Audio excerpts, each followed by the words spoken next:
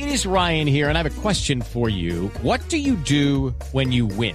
Like, are you a fist pumper, a woohooer, a hand clapper, a high fiver? I kind of like the high five, but if you want to hone in on those winning moves, check out Chumba Casino. At ChumbaCasino.com, choose from hundreds of social casino-style games for your chance to redeem serious cash prizes. There are new game releases weekly, plus free daily bonuses. So don't wait. Start having the most fun ever at ChumbaCasino.com. No purchase necessary. VGW Group. Void where prohibited by law. See terms and conditions. 18+.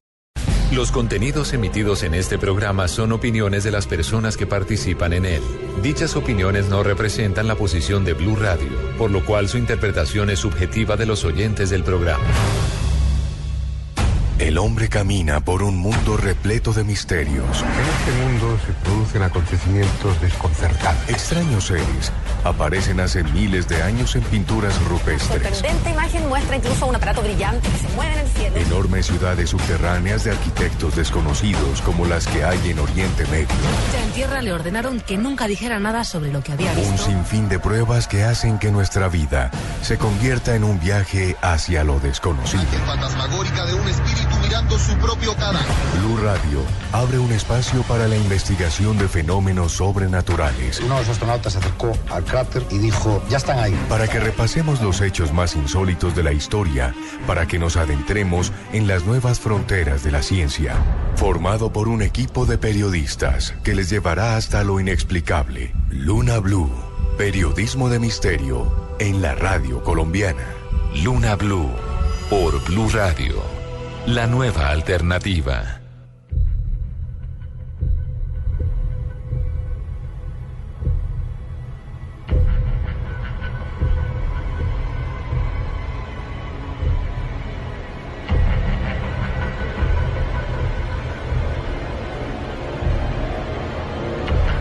De la noche, 39 minutos en Colombia.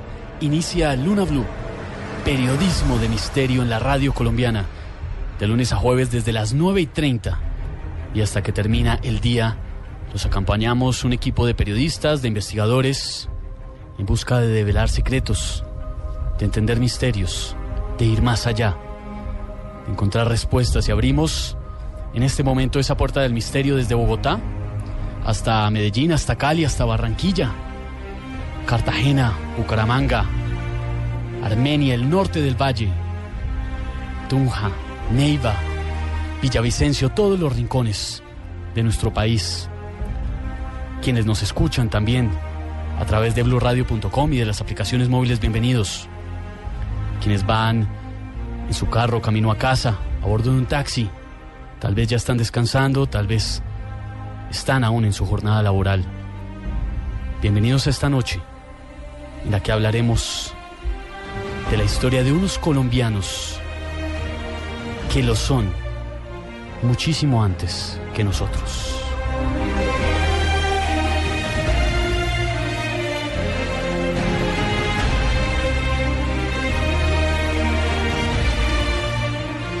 Mi nombre es Esteban Hernández y junto a este equipo de investigación dirigido por Juan Jesús Vallejo, abrimos una puerta esta noche para hablar de esos que son nuestros vecinos y no los vemos.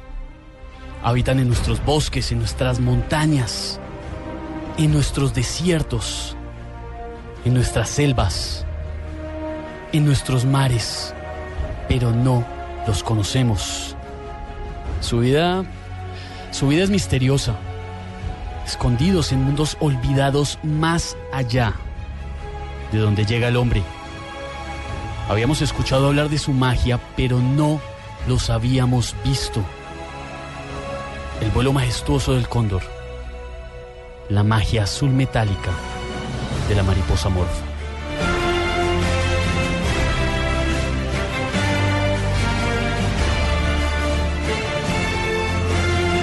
Esta noche hablamos en Luna BLU de ellos, de las travesuras también, del tití cabeciblanco, el caminar grandioso del jaguar, la grandeza de las ballenas jorobadas, la danza fantástica de los colibríes y un sinfín más de especies de animales que son parte de nuestro país y que deberían ser parte también de nuestra bandera.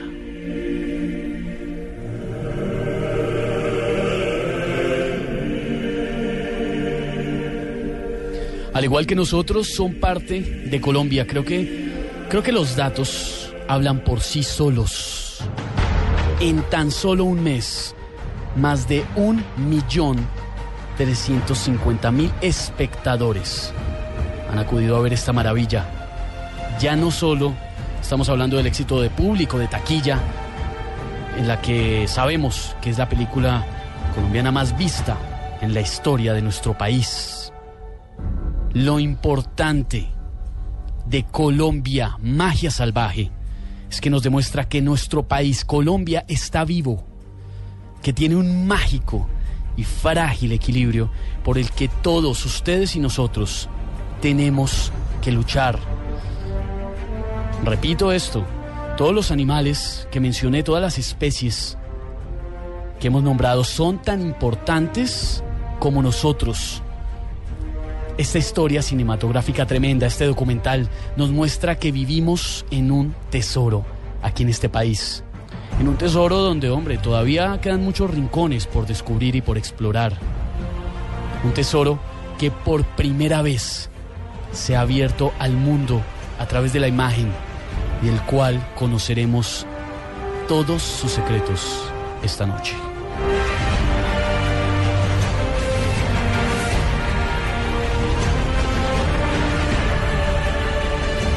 Hoy en Luna BLU queremos conocer la historia tras bambalinas, los secretos detrás de quién impulsó esta joya cinematográfica, Colombia, magia salvaje. ¿Qué dificultades se encontraron en el camino? ¿Qué problemas tuvieron que sortear, que resolver para hacer esta joya del séptimo arte?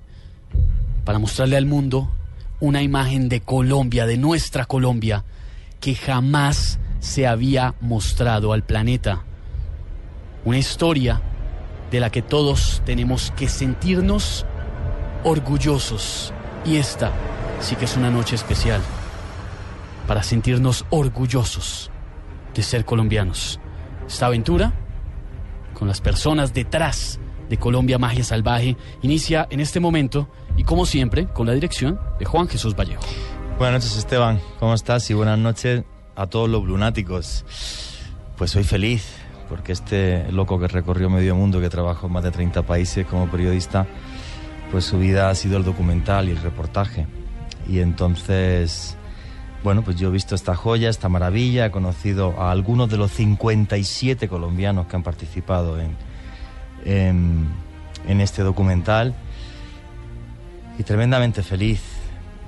Para mí Colombia es un tesoro, y Colombia es mágica, y Colombia tiene un problema. Comentaba hace un rato con Francisco Forero, que ahora le presentaremos, que cuando yo llegué a este país hace un año, y esto es completa y absolutamente cierto,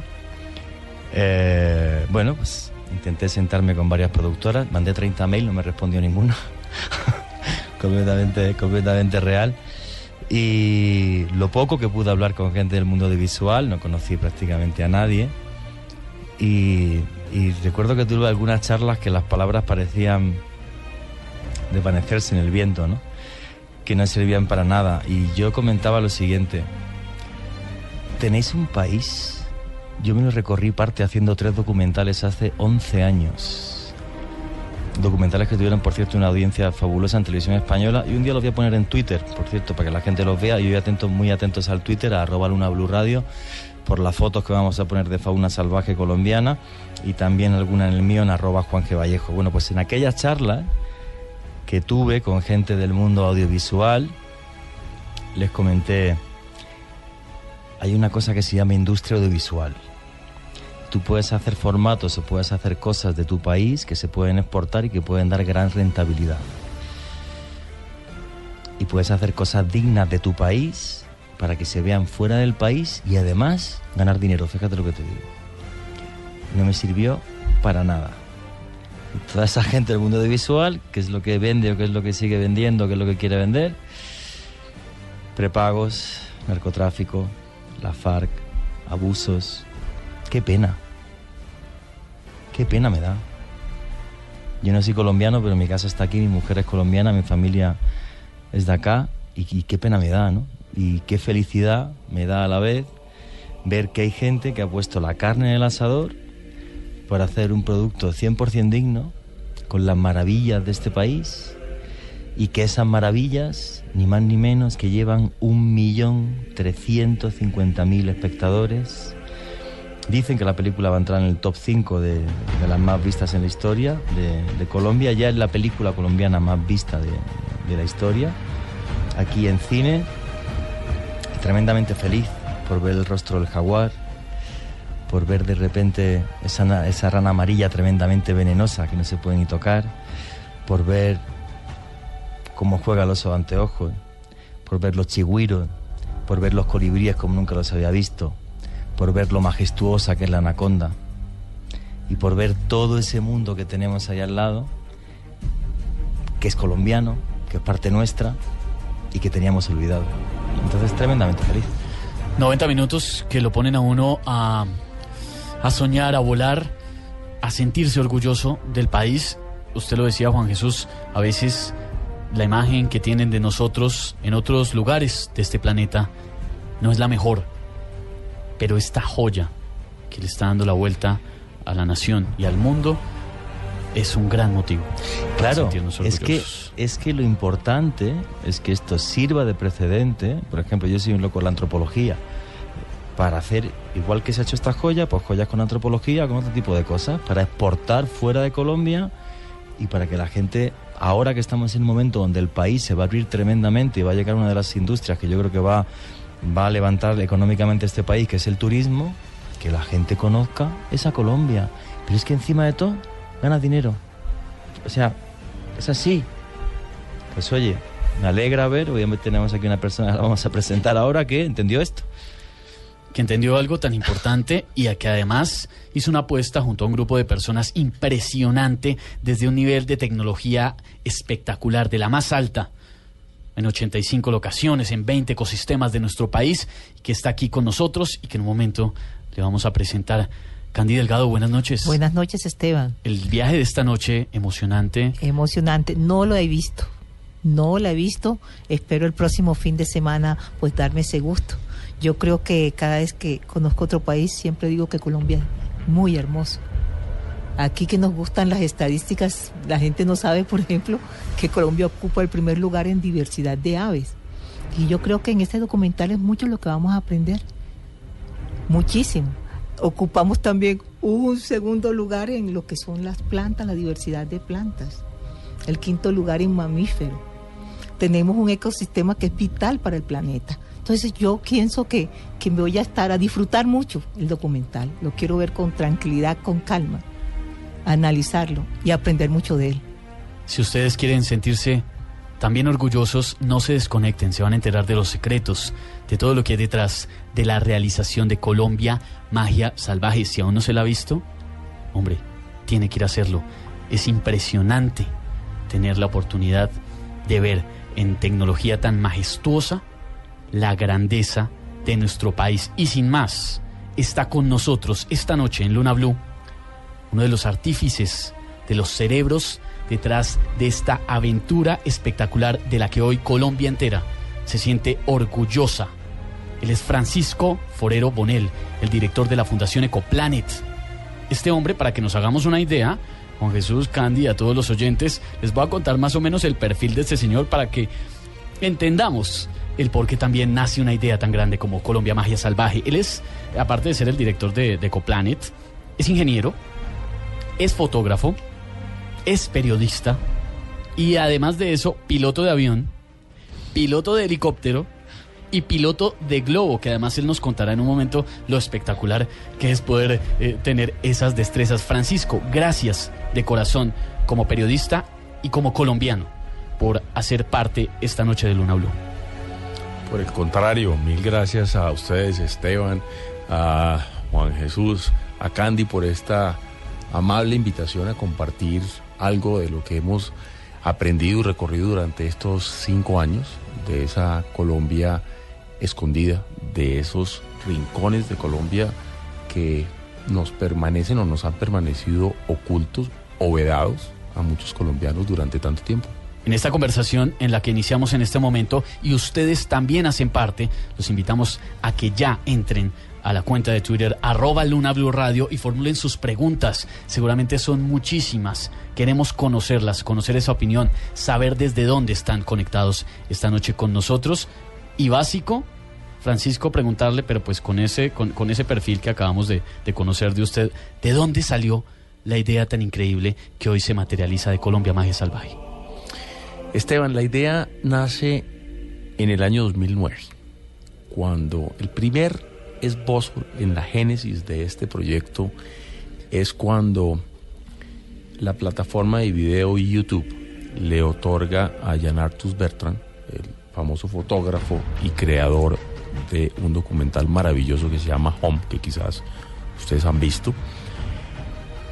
YouTube le entrega la posibilidad a él de subir de forma gratuita los 93 minutos que dura ese documental, cuando en ese año, si alguien recuerda, solo se permitían subir 10 minutos de cualquier pieza. Entonces, si la pieza tenía más de 10 minutos había que partirlo y había que hacer parte 1, parte 2, etc. Pero ese documental es un documental realmente maravilloso que emplea por primera vez 100% de tomas aéreas. Ese documental no tiene ninguna toma de tierra, utilizando la mejor tecnología en su momento, que es la tecnología Cineflex, una tecnología que va en la nariz de un helicóptero, y él hace un recorrido por gran cantidad de países en el mundo contando una historia apremiante de uso de recursos naturales, de sobreexplotación de recursos naturales. Y en este documental pues podemos ver muchos países, muchos ecosistemas, la riqueza que aún permanece de nuestro planeta. Infortunadamente, Jan Arthus no incluye algunos países como Colombia, como Venezuela, como Ecuador, como Perú, por diferentes razones. Entonces era un documental muy reputado. Él personalmente fue felicitado por los jefes de Estado de esos casi 60 países que documentó allí. Entonces pues se creaba también un hito en Europa, en Francia en particular, de este tipo de piezas artísticas del séptimo arte.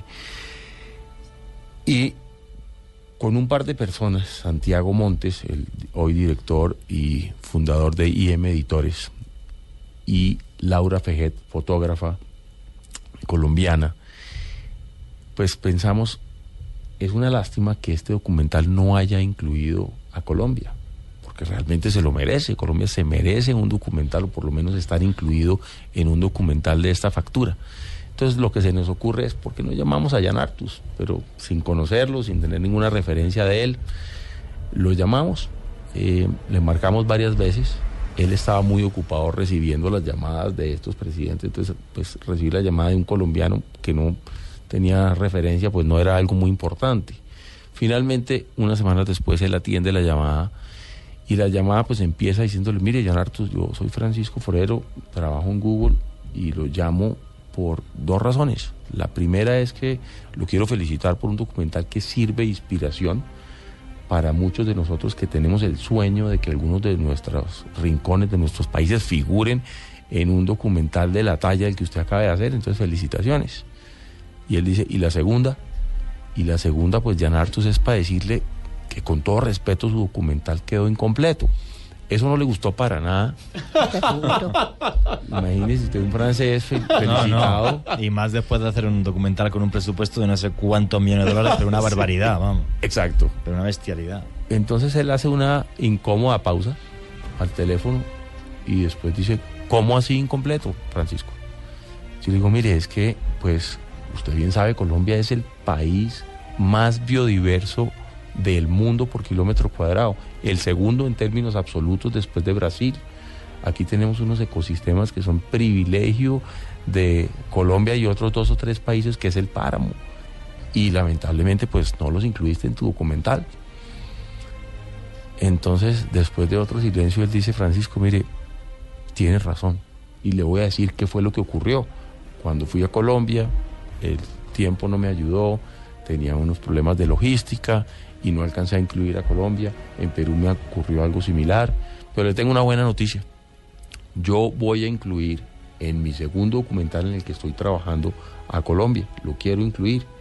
Si no, pues maravilloso, doña Artus, mire, aquí desde Google en lo que le podamos ayudar, pues fantástico, pero sobre todo pues tenemos aquí un grupo de personas que han sido muy inquietas en Colombia sobre documentar estos ecosistemas. Santiago pues lleva más de, creo que 40 años haciendo libros, unas series maravillosas sobre diferentes ecosistemas, y pues los miembros de la recién fundada en ese momento Ecoplanet, pues llevamos muchos años también tratando de documentar Colombia, escribiendo para el periódico, haciendo fotografía, haciendo algunos intentos de pequeños videos sobre el país. Así que en lo que le podamos ayudar, tenemos un grupo de expediciones que se llama Expediciones 4x4 y felices de ayudarlo o acompañarlo. Él dice, bueno, pues muy bien, ¿por qué no hacemos una cosa? ¿Por qué no, cuando puedan, se vienen aquí a mi oficina en las afueras de París y hablamos? Dije, mire, maravilloso, pero ¿sabe qué? Yo le tengo otra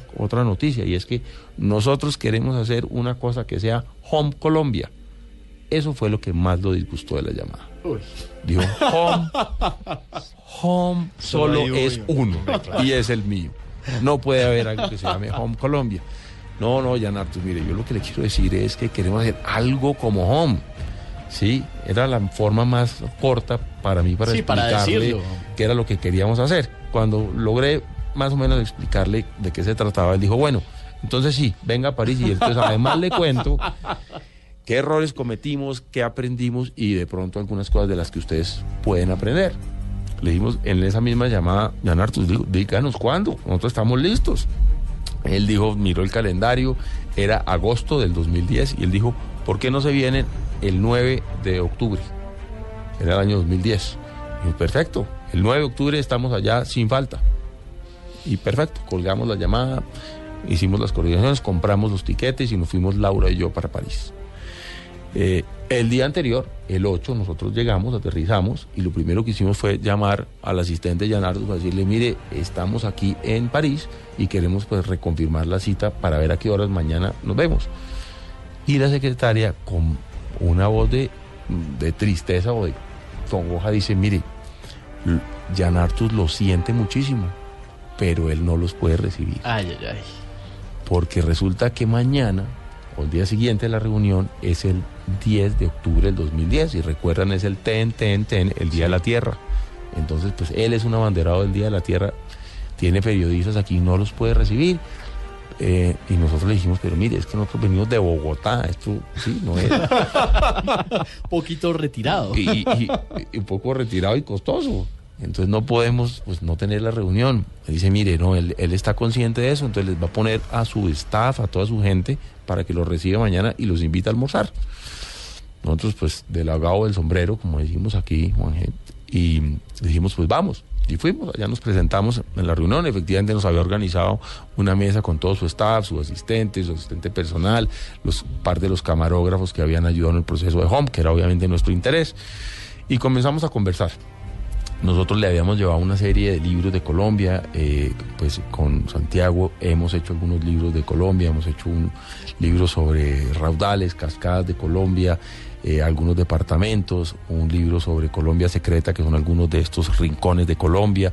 Recientemente Chiribiquete, es un libro exclusivo sobre imágenes inéditas de Chiribiquete, y les llevamos lo que en su momento habíamos hecho, para entregárselos pues a Jan Artus, que no estaba. Entonces los comenzamos a comentar a la gente. A la hora del almuerzo nos sirvieron la sopa, y Jan Artus en ese momento entra al comedor, y el asistente nos dice, mire, Jan Artus los va a acompañar 10 minutos.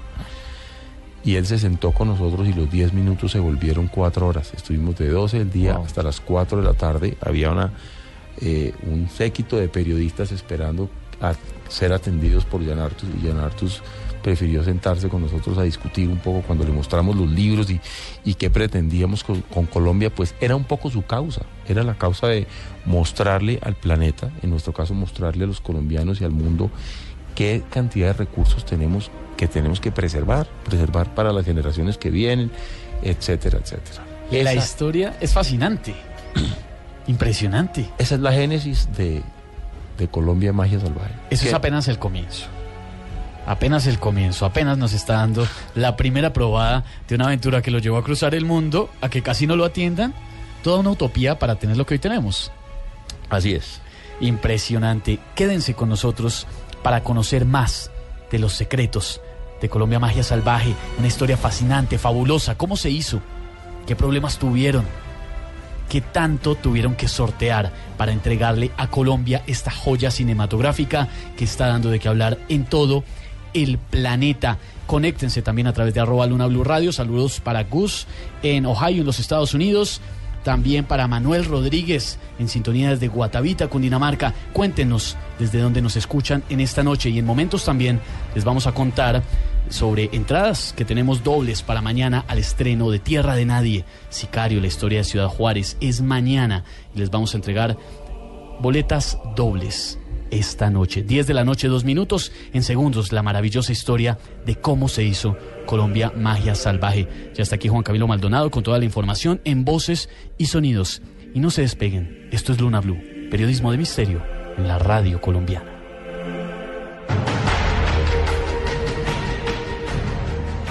Luna BLU, un espacio de fenómenos extranormales en la radio de Colombia. Luna BLU, por BLU Radio, la nueva alternativa.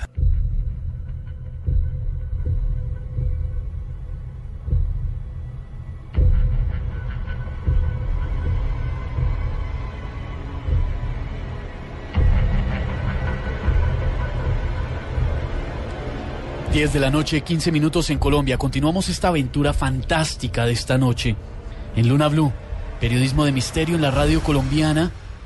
Porque esta noche es una noche especial, más que otras, para sentirnos verdaderamente orgullosos de ser colombianos. Para quienes estaban con nosotros antes de las noticias, antes de la pausa, saben de qué estamos hablando. Para los que no, hablamos de la aventura espectacular, brillante, que estamos viviendo en los cines de nuestro país, que más de 1.350.000 personas ya han vivido. Estamos hablando de esas historias de quienes habitan en nuestros bosques, mares, montañas, desiertos, selvas. Estamos hablando de la historia escondida detrás de Colombia Magia Salvaje. Tenemos la fortuna de estar esta noche con uno de los artífices de este proyecto espectacular que está dejando el nombre de nuestro país en alto en todos los rincones del planeta. Es Francisco Forero Bonel, el director de la Fundación Ecoplanet, que contábamos además antes de la pausa que tiene un perfil de investigador. Investigador, aventurero, polifacético, periodista, piloto, no sé cómo tiene tiempo. Piloto de avión, de helicóptero, de globo. Hombre, una cantidad de cosas. Yo creo que hay que tener ese perfil tan increíble para tener en la cabeza solo al inicio y después materializar una aventura como Colombia Magia Salvaje. Una aventura y un sueño. Lo importante es creer en los sueños. Nadie tiene el derecho a decirnos que no. Entonces, eso es lo más importante, uno de los mensajes importantes de Colombia Magia Salvaje. Nos contaba además, Francisco, antes de la pausa, lo fascinante, lo ecléctico de cómo casi esto no sucede por una reunión que le cancelan, pero que afortunadamente al final pudo materializarse la cosa. Hasta ahí conocemos de los inicios de Colombia Magia Salvaje. Pero ¿qué siguió después, Francisco? Lo que pasa después, Esteban, es que volvemos pues llenos de la ilusión de que sí era posible hacer una película como la que teníamos en la cabeza. No regresamos con Jan Artus como director, que era nuestra pretensión original, pero regresamos con dos cosas. Uno, con los derechos para Colombia del documental Home, algo que no habíamos ido a buscar. Jan Artus, simplemente en un gesto de generosidad, nos dijo: mire, yo creo que Colombia necesita también ver esto, aquí están los derechos y ustedes hagan con ellos lo que ustedes quieran. Entonces volvimos a Colombia con eso, y como digo, con la certeza de que Colombia sí podía hacer un documental de esta naturaleza. Así que una de las primeras personas que visitamos en Colombia a nuestro regreso fue el ángel de Cine Colombia, que se llama Pía Barragán. Pía, ella, primero que tiene un espíritu extraordinario y un amor por Colombia y por su país, y ha sido una andariega por Colombia, entonces comparte de alguna manera esa filosofía original.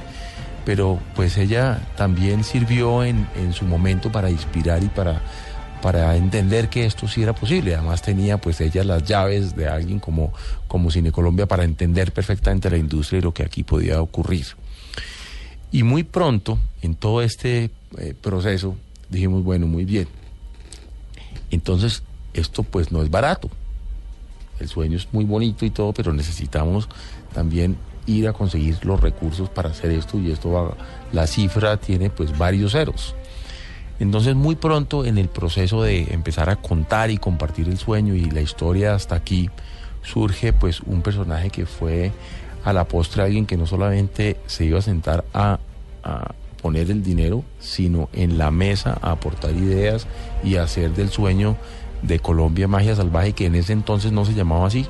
El nombre que le dio Santiago fue Colombia Mosaico de Vida, que era un poco expresar ese mosaico que es Colombia y ese sinfín de aristas de vida que tiene Colombia. Así que pues Martín rápidamente se entusiasmó. Él vivió un proceso junto con nosotros de volver a ver Home una y otra vez. Entonces, ya estando él on board, pues pasó la siguiente etapa de la historia de Mosaico de Vida, y dijimos, bueno, si vamos a hacer la mejor película que hayamos hecho en la historia de Colombia, y es una historia de historia natural, pues necesitamos a los mejores equipos y el mejor talento que podamos conseguir. Nuestro amigo Ron Chappell de Aerial Filmworks fue una de las primeras personas afuera de Colombia que creyó en el proyecto. Para que ustedes sepan, Ron ha sido una de las personas que es uno de los mejores camarógrafos aéreos del mundo. Ha filmado varias veces el Rally Dakar, ha filmado desde la Patagonia, África, Europa, Latinoamérica, ha estado en prácticamente todos los rincones del mundo. Y apenas compartimos con él la idea, él dijo, yo estoy on board.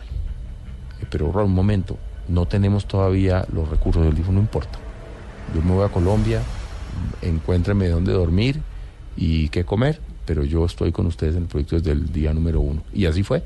Él nos ayudó a hacer las primeras imágenes cuando todavía no contábamos con los recursos para hacerlo. El primer tráiler nos lo ayudó a hacer nuestro amigo común Tono Rodríguez, fue sí, con la persona con la que compartimos esas imágenes aéreas. Y una pregunta, cuando estáis en ese proceso, ¿en qué momento se decide cuántos animales van a salir? ¿Qué es lo que va a salir del país? Porque claro, este es el segundo país del mundo en biodiversidad, todo no podéis sacarlo. ¿Cómo decidís cuáles sí, cuáles no?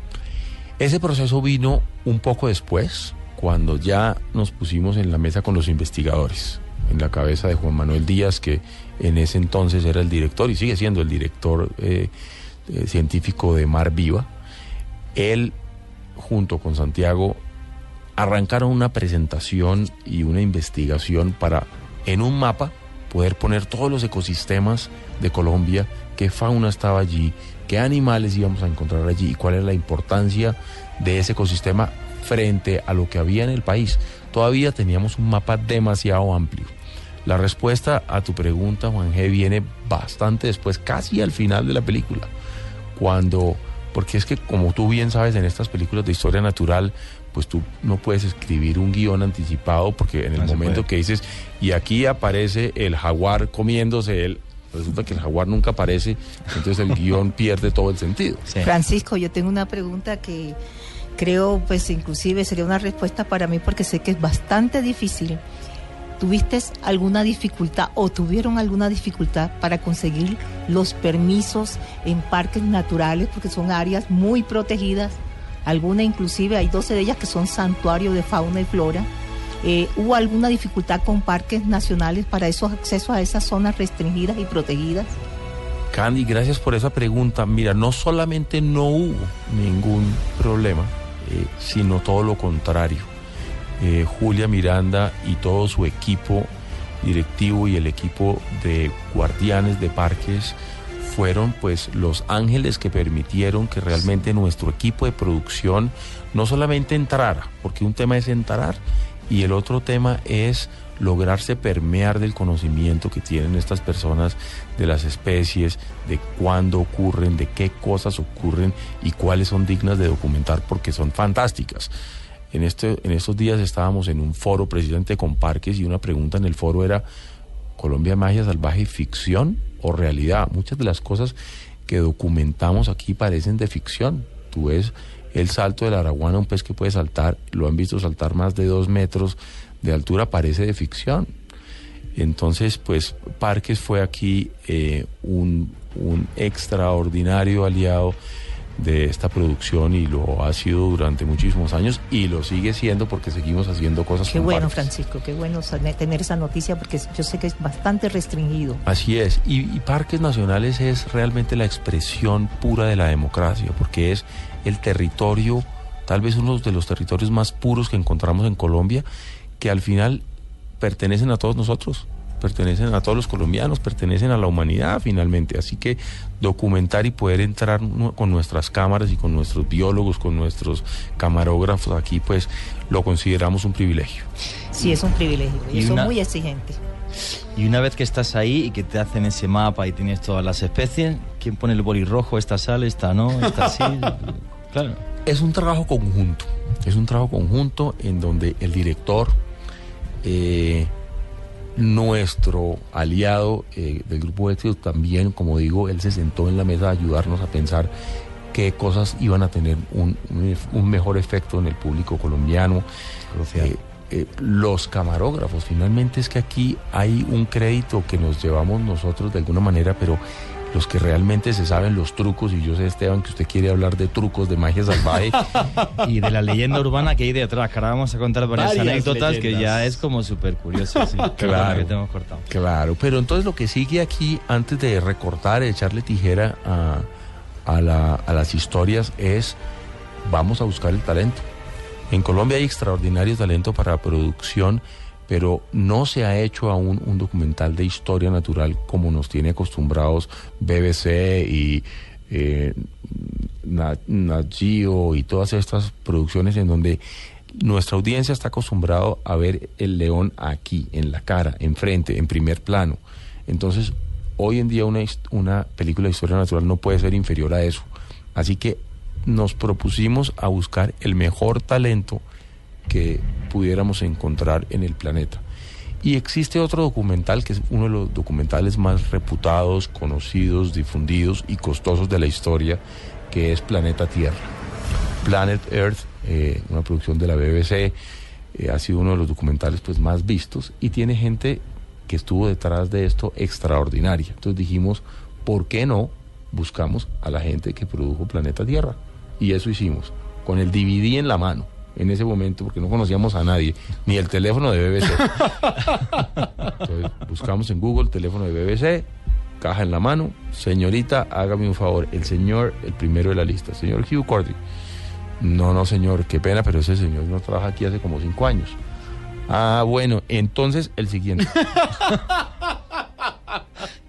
Y así fuimos recorriendo los nombres de la caja del DVD hasta que llegamos a Tom Hugh Jones. Tom Hugh Jones, cuando dijimos, y entonces el señor Tom Hugh Jones dijo, sí, él sí trabaja aquí, un segundo y ya se lo paso.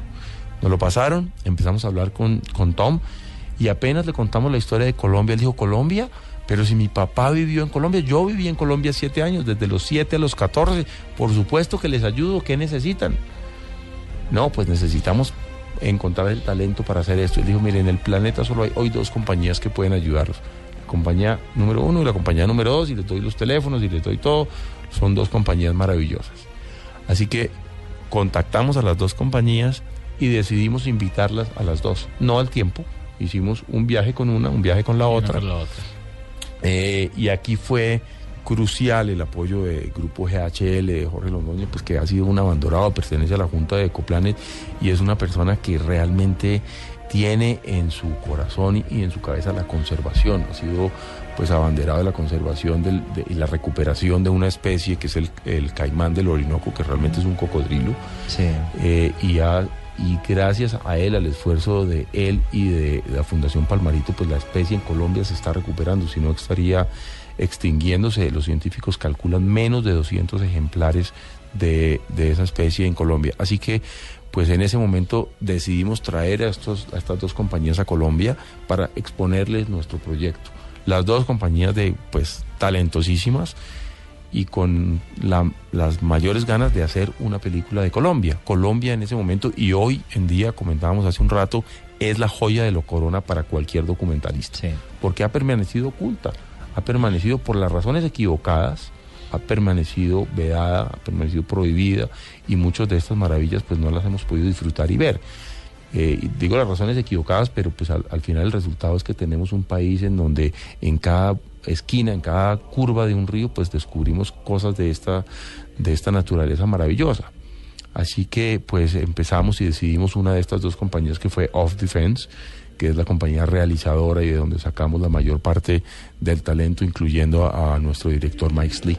Y luego 57 colombianos que trabajaron en esto.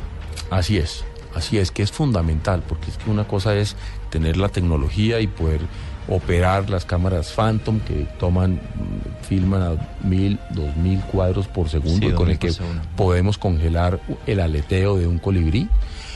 Pero la otra es entender pues cómo se mueve en Colombia el tema de la logística, cómo se mueve en Colombia el tema de los accesos, que tú, Candy, mencionabas hace un rato, y cómo realmente pues llevar comida caliente a un sitio que nos toma 3 o 4 días caminando. Así que pues estos colombianos también queríamos en Ecoplanet, y este proyecto lo que buscaba era un aprendizaje. Sí, bienvenidos todos estos, esta tripulación inglesa. Bristol pues es conocida como la meca de la producción de historia natural, y de aquí trajimos a muchísima gente, pero queríamos también en nuestro equipo de colombianos aprender de cómo se hacen este tipo de realizaciones y de producciones. Comienza el rodaje.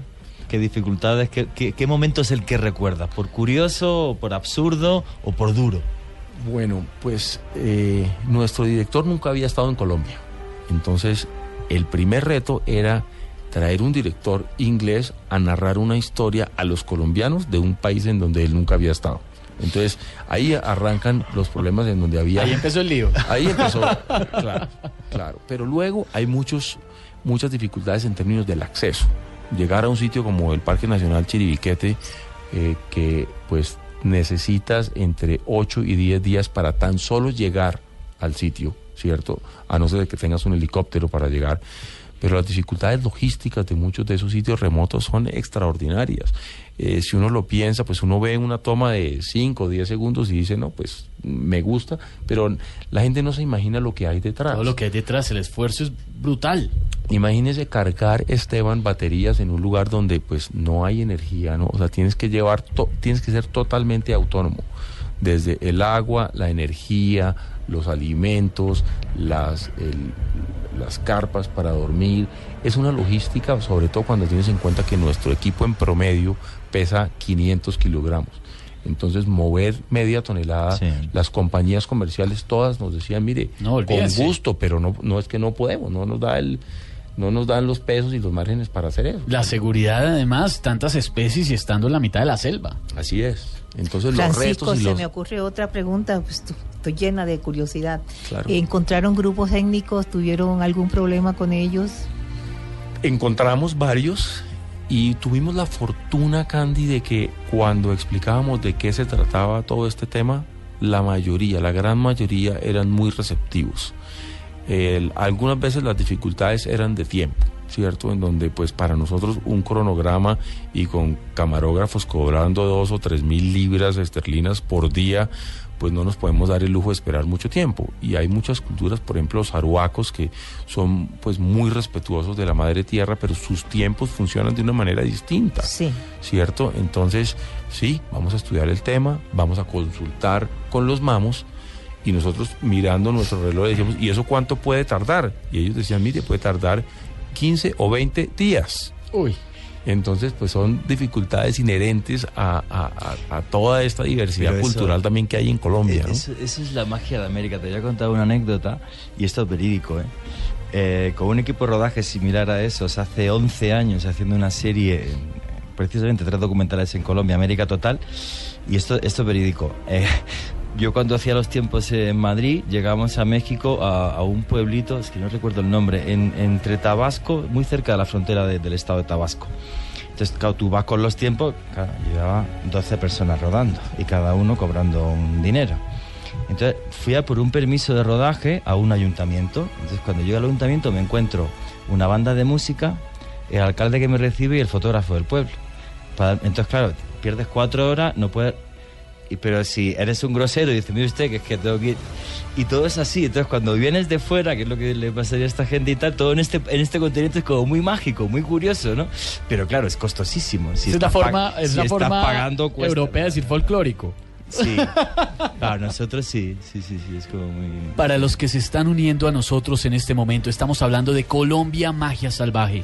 Estamos hablando de esa maravilla del séptimo arte que hoy nos hace sentirnos orgullosos de ser colombianos. Muchos a esta hora opinan a través de @Luna BLU Radio, que es nuestra cuenta de Twitter desde la que recibimos sus preguntas, sus opiniones, a la que pueden contarnos desde dónde nos escuchan también en esta noche impresionante y mágica en la que estamos descubriendo los secretos detrás de este rodaje de Colombia Magia Salvaje. Héctor Castrillón nos saluda desde Armenia.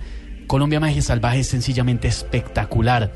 Nos damos cuenta de todo lo que tenemos. Marty dice que sirva el documental para atraer turismo, visitantes a estos lugares. John Barrera, nuestro amigo, la belleza única de nuestro país es algo que todos los colombianos debemos preservar para las generaciones futuras. Eso sí que es muy cierto. Muchos hasta ahora también nos saludan. David Toro, desde Nueva York, como siempre, pegado a Luna BLU, nos dice: mil gracias por tan buena información.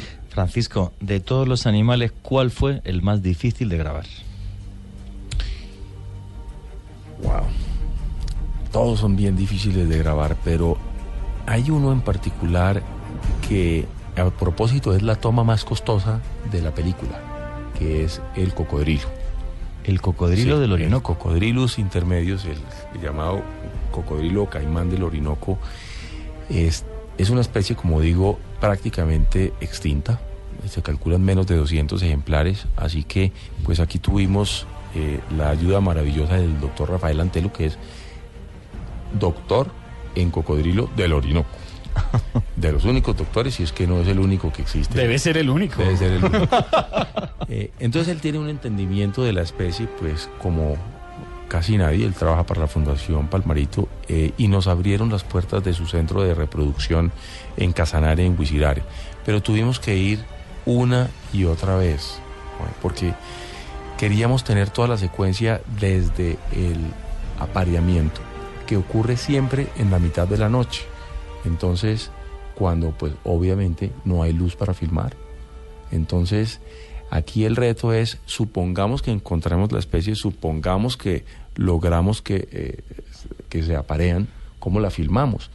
Entonces, se hizo por primera vez en el mundo un experimento que fue grabar los sonidos del macho y reproducirlos en unos parlantes, en unos speakers gigantes que habíamos enterrado previamente alrededor del lago donde sabíamos que estaba la hembra. Y era un experimento que podía perfectamente ser un fracaso. Afortunadamente no lo fue, y realmente los llamados del macho sirvieron para atraer a la hembra en la mitad de la noche, en donde teníamos unas cámaras que se llaman Star como estrella, porque literalmente, Candy, filman con la luz de una estrella. Le basta la luz de una estrella para filmar. Así que si ustedes recuerdan la escena parece que ocurre en el día, pero realmente es pasada la medianoche. Esta es tal vez una de las escenas más complicadas de filmar, porque además, luego de filmar el apareamiento, necesitamos todo el tema de los huevos, la eclosión de los huevos, del nacimiento en sí, con cámaras enterradas bajo tierra, lograr que la hembra, la mamá, no destruya donde hemos puesto las cámaras. Era muy fácil que con un manotazo de ella la acabara o la sumergiera dentro de la arena, lo cual hubiera sido un desastre para la toma. Y los huevos pues hacen eclosión pasa mucho tiempo antes de que el ciclo se repita, así que habría dado al traste con la filmación de esa escena. Esa es una en particularmente compleja. La otra particularmente compleja es la de la caza de la araguana.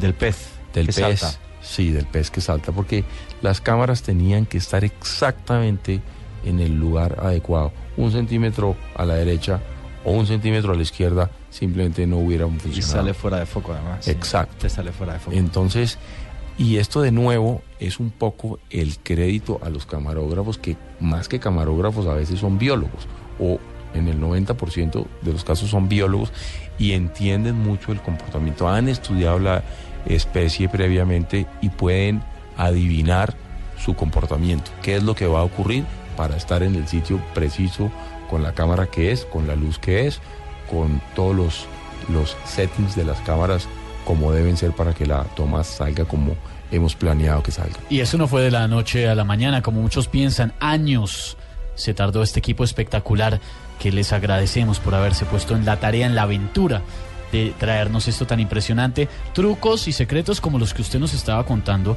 hace un momento, Francisco, hay muchos, pero también hay mitos urbanos que ya se han creado alrededor de Colombia Magia Salvaje, ¿no? Así es. El primero que ayer escuché cuando estaba haciendo cola para el cine, había 2 señoras detrás y una le decía a la otra: la mariposa es azul, es del computador, eso no es de verdad. ¿La mariposa morfo es real o no es real? Francisco, súper real. Es muy real, pero hemos tenido, hablando de esos mitos urbanos, afirmaciones categóricas de reputados estudiosos. Un profesor de una respetuosa universidad en Colombia hizo recientemente un tuit con la afirmación de que Colombia Magia Salvaje era una farsa porque el jaguar que sale en una de las escenas no era un jaguar, sino era un leopardo. El señor ni ha estado en África, que es de donde son los leopardos, y ha visto poco, porque son bastante distintos. Pues, Juanje, yo creo que la afirmación para nosotros es interesante rescatarla por 2 cosas. Primero, porque de lo que se trata toda esta película es de un aprendizaje, ¿cierto? Sí. Y hay gente que piensa que en Colombia pues hay leopardos, ¿cierto? Pero en cualquier caso, para Magia Salvaje, pues es positivo que haya un comentario de esa naturaleza, sobre todo de una persona que tiene el respeto y la reputación de la universidad que viene. Pero sí cumple un objetivo educativo ese debate. En cualquier caso, pues para Magia Salvaje es una proeza. Si fuera un leopardo, pues estaríamos frente a un hallazgo fantástico de haber encontrado un leopardo único. Esa sí sería la gran noticia. No, sería la segunda parte, la vida del leopardo en Colombia. O también sería épico que hubiéramos podido llevar unos pecarís al África para poder filmar la escena de la casa, en cuyo caso pues también los productores llevarían un crédito fantástico. O sea, en cualquier caso, Magia Salvaje sale ganando de la afirmación del profesor, pero los que más ganan con este tipo de mitos urbanos es generar el debate, generar el aprendizaje y generar también lo que decía un oyente hace unos minutos, es que tenemos aquí una responsabilidad como colombianos, porque es que no somos los dueños de esta biodiversidad, somos tan solo los guardianes de ella, los guardianes temporales de ella. Y yo creo, pues sin ánimo de ponernos trascendentales, pero estamos aquí parados frente a una Y. Estamos parados en un momento en donde podemos hacer una de 2 cosas. O seguimos haciendo, Esteban, lo que venimos haciendo con nuestros recursos naturales, depredando el país, o tomamos la decisión consciente de frenar ese uso irracional y en unos años mis hijas, las generaciones futuras dirán, mis papás, mis antepasados sabían los recursos que tenían y nos han heredado un país rico, un país con los recursos que realmente se necesitan y se preocuparon más por cuidar el agua que por sacar el petróleo y el oro. Es que ahí hay una clave. Uno no ama lo que no conoce. Cuando tú conoces algo le tienes empatía, entonces lo amas y lo cuidas y lo respetas. De ahí la importancia social de Colombia Magia Salvaje, y que Dios quiera que puedas hacer 2 partes, 3 partes, 4 partes. Por favor. Y que igual que en animales se puede hacer también antropología, porque la gente no conoce la biodiversidad humana de este país o 1000 cosas así, ¿vale? Pero para amar algo tienes que conocerlo, tienes que verlo, si no, no le tienes empatía. Esa es la clave. No puedo estar más de acuerdo con esa afirmación. Claro. Eso es así. La belleza de Colombia Magia Salvaje es impresionante. Nos toca el corazón. Si usted que nos está escuchando no la ha visto aún, no pierda más tiempo. Tiene que ir a hacerlo. Sí, y otra pregunta que quiero hacerte es la criptozoología. ¿Cuántas especies quedan por descubrir en las selvas colombianas? De mamíferos, de insectos sobre todo. ¿Cuántas? Por la cara que está haciendo Juan Jesús. ¿Cuántos miles y miles quedan por descubrir y por catalogar por la ciencia? Le voy a contar una anécdota.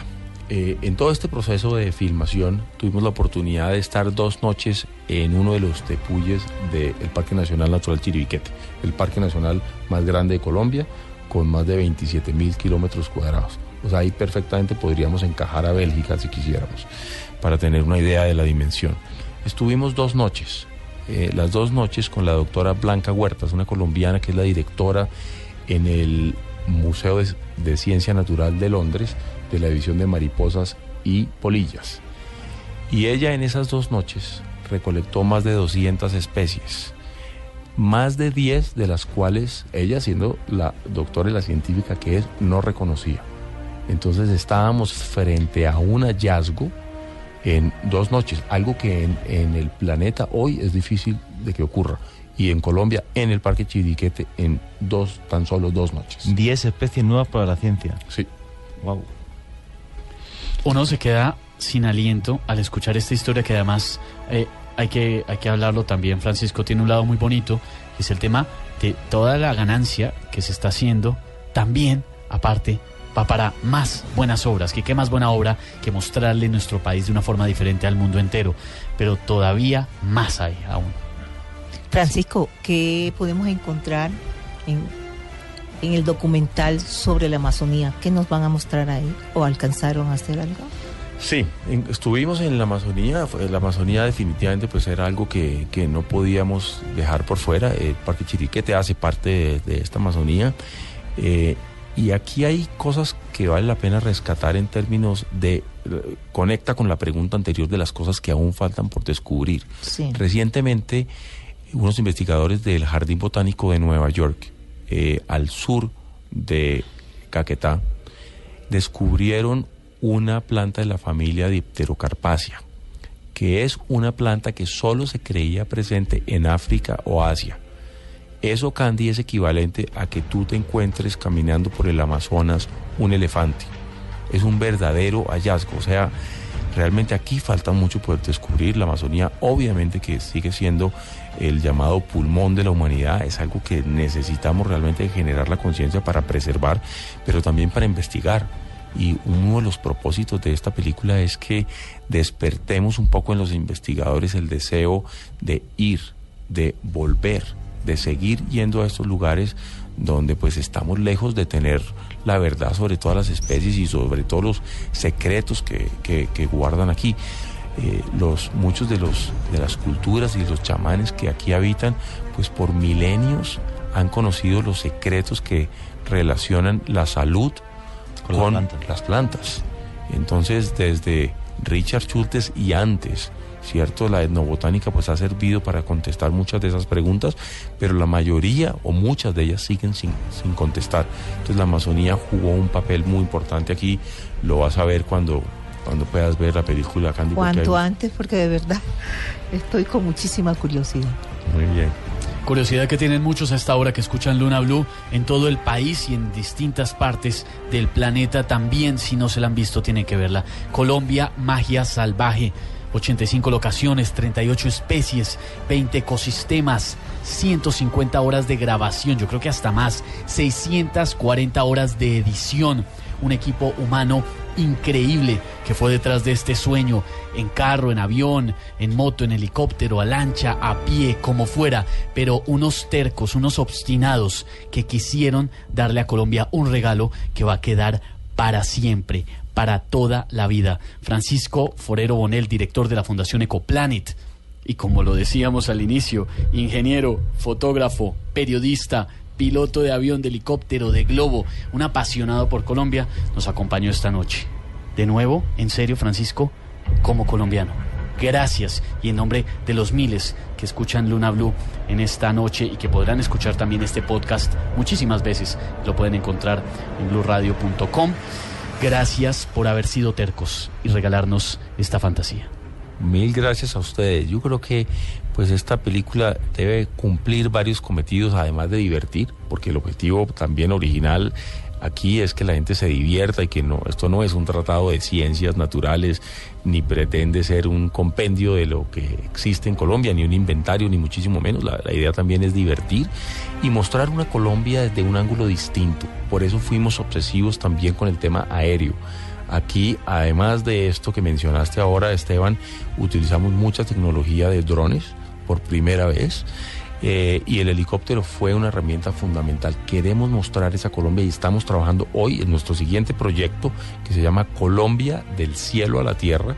Es un libro que le quiere mostrar a los colombianos esa Colombia icónica, que es icónica per se o que debería ser icónica. ¿Por qué en el colectivo de los colombianos no está el río Apaporis, el segundo río más largo que nace y muere en Colombia? El raudal de Jirijirimo, declarado o comentado como la octava maravilla, según Kennedy. Así que hay muchos sitios en Colombia que queremos en Ecuador, que no hemos mostrado pues en muchas de nuestras producciones anteriores, pero que queremos que los colombianos puedan tenerlos en su mente como los sitios icónicos de Colombia. Bueno, incluso uno de los que es icono de este país, que es San Agustín, y antes de entrar estábamos hablando y me decías que de las primeras fotos aéreas de algunas zonas de San Agustín se van a poder ver en ese libro, que yo me he quedado, me eché las manos a la cabeza como que no me lo puedo creer, o sea, increíble. Fíjate, ¿no? El lugar más importante a nivel mundial y tampoco documentado en cierta medida en algunas cosas, increíble. O sea, y las primeras tomas aéreas que existen de ese sitio las logramos en un globo aerostático, porque la organización que preserva y que cuida de San Agustín nos dijo, mire, somos muy cuidadosos que en esta área pues no podemos entrar con ningún vehículo ni ninguna aeronave que tenga motor, entonces pues aquí no podemos hacer ninguna fotografía aérea. Entonces dijimos, no hay problema, nosotros vamos a venir con algo que no tiene motor, y llegamos al día siguiente con un globo aerostático. De lo que usted sabe bastante bien porque los sabe pilotear. La verdad es que no escatimaron esfuerzos para sacar el mejor producto. No, exactamente. Hay que felicitarlos de verdad. Así es. Entonces, pues esperen esta producción. Pronto es un libro. ¿Cómo se llama de nuevo? Se llama Colombia del cielo a la tierra. Y es un recorrido desde las cumbres nevadas de Colombia, bajando por el superpáramo, el páramo, el subpáramo, el piedemonte, hasta llegar a las sabanas y finalmente al litoral. Y cuando salga el libro, aquí tienes tu casa y esperamos verte por aquí para que lo promociones y la gente conozca cada vez más este país, que es realmente una maravilla. Y sobre todo, y para mí lo más importante, aparte de haber visto una Colombia natural y mágica que yo nunca había visto, ni siquiera me imaginaba que fuera tan espectacular, ojalá, y lo digo de corazón, ojalá lo que has hecho marque tendencia. Pues que eso es lo importante, que la gente aprenda que se pueden hacer productos de este país que son exportables para la imagen de este país, súper beneficioso, y que además para productoras de televisión pueden ser rentables. Ojalá la gente entienda eso. Excelente. Y también para la empresa privada, claro, que entienda que invertir en este tipo de proyectos paga. Realmente tiene muchos réditos desde muchos de publicidad, puntos de vista. Claro. Por supuesto. Claro.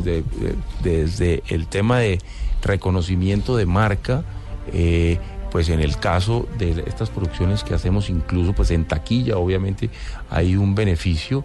Y pues en lo que acabas de decir, recientemente se hizo un estudio sobre lo que había pasado los primeros 10 días de la película, y el Grupo Éxito había tenido varios miles de millones de pesos recuperados en solo Free Press. Así que eso es muy interesante, porque las compañías en Colombia también se alejen de las producciones que tú mencionabas, de prostitución y de droga, y hay muchos otros temas que se pueden asumir y que realmente vale la pena, y ponen a Colombia en un radar totalmente distinto de lo que hemos estado acostumbrados. Vale la pena apostarle a Colombia, vale la pena que sigamos llenando las salas, viendo Colombia, magia salvaje. Más de 1.350.000 ya han acudido, han disfrutado, hemos disfrutado, y más todavía faltan por ir a hacer parte de esta aventura espectacular que nos regalan este grupo de obstinados, que nos va a cambiar la historia de nuestro país ante el mundo, y es un gran motivo para sentirnos orgullosos. Yo tremendamente feliz por haber palpado esa magia, por haberla visto, por haber visto el rostro de ese jaguar leopardo, con perdón, de la increíble anaconda, de la araguana, del colibrí, del chigüiro, del perezoso, del oso de anteojos, de la ballena jorobada, del cocodrilo, del tití. Y ya te digo, después de mi llegada hace un año, que esos primeros meses fueron tan decepcionantes, de repente toparme pues con amigos comunes contigo, con los que se puede hablar de proyectos sensatos y ponernos encima de una mesa también a hacer planes para el día de mañana e invitarte a la radio, pues tremendamente feliz para que este país crezca en todas las industrias y en todos los sentidos, y que crezca en la industria audiovisual, que ha sido la mía toda la vida, en un sentido digno, y no lo otro que me parece una porquería con respeto a los demás. Me parece una soberana porquería, sobre todo porque es fácil y es barata. Así que... Francisco, gracias. Esta es su casa. De nuevo, gracias a ustedes, Esteban, Juan Jesús, Candy, mil gracias por haberme tenido aquí en este espacio. Así es Colombia, es de matices, es de sentimientos. La amamos, nos sentimos orgullosos de ser colombianos. Y gracias a esta joya del cine, Colombia, magia salvaje, tenemos algo más de tanto que mostrarle con orgullo al mundo. Juan Jesús, le cuento que tengo en mis manos unas entradas dobles para un estreno mañana, el estreno de Tierra de Nadie, imperdible. En un momento vamos a contar cómo se las pueden ganar, ¿no? Tierra de Nadie, sicario. ¿Sabes de dónde viene la palabra sicario? Eso tiene una explicación etimológica interesante. Etimológica y antropológica. La palabra sicario viene de un cuchillo que tenían los celotes, que era una secta judía. Es un cuchillo que se llama sica, es un cuchillo anguloso que se utilizaba para acuchillar en los riñones. Entonces no provocaba la muerte, pero provocaba tal dolor que te quedabas inmóvil. Entonces el juego era los sicarios, que eran el brazo armado de los celotes, precisamente los últimos defensores de Israel. Un día lo contaremos aquí, en un lugar que se llama Metzadá, que significa la fortaleza, en el desierto de Judea. Pues ese brazo armado de los celotes, que por cierto dieron una lección al mundo bastante importante con la defensa de Masada, 3 años de asedio, pues de ahí viene la palabra sicario, porque tal miedo le tenían a ese brazo armado de los celotes que el cuchillo quedó como la palabra de asesino a sueldo. La película, que la estuvimos viendo juntos, a mí me pareció una maravilla. Mañana se estrena en los cines de Cine Colombia. Mañana tenemos un programa especial sobre Ciudad Juárez, que pues de las ciudades más terribles del mundo. Yo tengo algunos amigos que han estado allí como periodistas y me han dicho que jamás en su vida han sentido el peligro igual, de que lo tiene siempre detrás, con un cuidado extremo, entrando, saliendo súper rápido. Y pues es triste que Ciudad Juárez esté inmersa en esa locura. Mañana haremos un programa donde, es que los datos son abrumadores. Pues estamos hablando de más de 500 niñas desaparecidas en los últimos años, más de 5.000 asesinatos. Se habla incluso que en total desaparecidos y muertos serían más de 8.000, todas mujeres. Y el gran misterio, el gran enigma, el triste misterio de Ciudad Juárez es que no queda claro si muchas han sido para rituales. Queda claro que sí. Sobre todo yo estuve viendo las fotos de algunas de ellas y me queda claro. Además los comparo con algunas fotos que pude conseguir, un día las pondremos en Twitter, que pude conseguir de rituales a la Santa Muerte que se estaban haciendo en alguna zona del Salvador. Impresionante. Para ser exacto. Entonces mañana hablaremos sobre la desgraciada locura que vive todavía Ciudad Juárez y que esperemos que algún día termine. Esta película creo que lo plantea muy bien. Lo pone encima de la mesa y cómo, sobre todo lo que me parece muy interesante de la película es cómo sería la lucha contra el narcotráfico a día de hoy en pleno siglo XXI, cuando los medios convencionales no te dan para acabar con esta lacra que tiene fastidiado a medio mundo. Entonces la película, un gran acierto de Cine Colombia por distribuirla, y para mí una película fundamental para todos aquellos que nos gusta el misterio, y en este caso porque nos gusta indagar sobre el misterio de los crímenes sin resolver para que algún día se resuelva. Eso es lo que vamos a tener mañana en Luna BLU, periodismo de misterio, y esos misterios detrás de todo lo que pasa en Ciudad Juárez sí que son impresionantes. Aquí están las entradas dobles para el estreno mañana de Tierra de Nadie, el estreno de Sicario.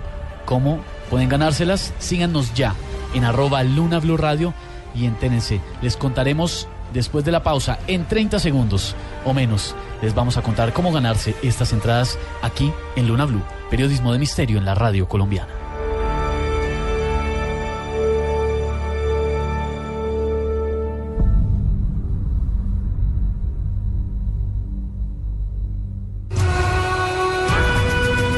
Estás escuchando Luna BLU, el programa de fenómenos extranormales de la radio de Colombia. Comunícate con nosotros al 652-8510 y al 018-124070. También a nuestro correo electrónico lunablu@bluradio.com y en Twitter @LunaBluRadio. Los contenidos emitidos en este programa son opiniones de las personas que participan en él. Dichas opiniones no representan la posición de Blue Radio, por lo cual su interpretación es subjetiva de los oyentes del programa. El hombre camina por un mundo repleto de misterios. En este mundo se producen acontecimientos desconcertantes. Extraños seres aparecen hace miles de años en pinturas rupestres. Sorprendente imagen muestra incluso un aparato brillante que se mueve en el cielo. Enormes ciudades subterráneas de arquitectos desconocidos como las que hay en Oriente Medio. Ya en tierra le ordenaron que nunca dijera nada sobre lo que había visto. Un sinfín de pruebas que hacen que nuestra vida se convierta en un viaje hacia lo desconocido. Fantasmagórica de un espíritu mirando su propio cadáver. Blue Radio abre un espacio para la investigación de fenómenos sobrenaturales. Uno de los astronautas se acercó al cráter y dijo, ya están ahí. Para que repasemos los hechos más insólitos de la historia, para que nos adentremos en las nuevas fronteras de la ciencia. Formado por un equipo de periodistas que les llevará hasta lo inexplicable. Luna BLU, periodismo de misterio en la radio colombiana. Luna BLU, por Blue Radio. La nueva alternativa. Los sueños revelan secretos y en Luna BLU le contamos su significado. Llámenos ya en Bogotá al 652-8510 y en el resto del país al 018.000 124070. Descubramos juntos ese mensaje que hay guardado para usted.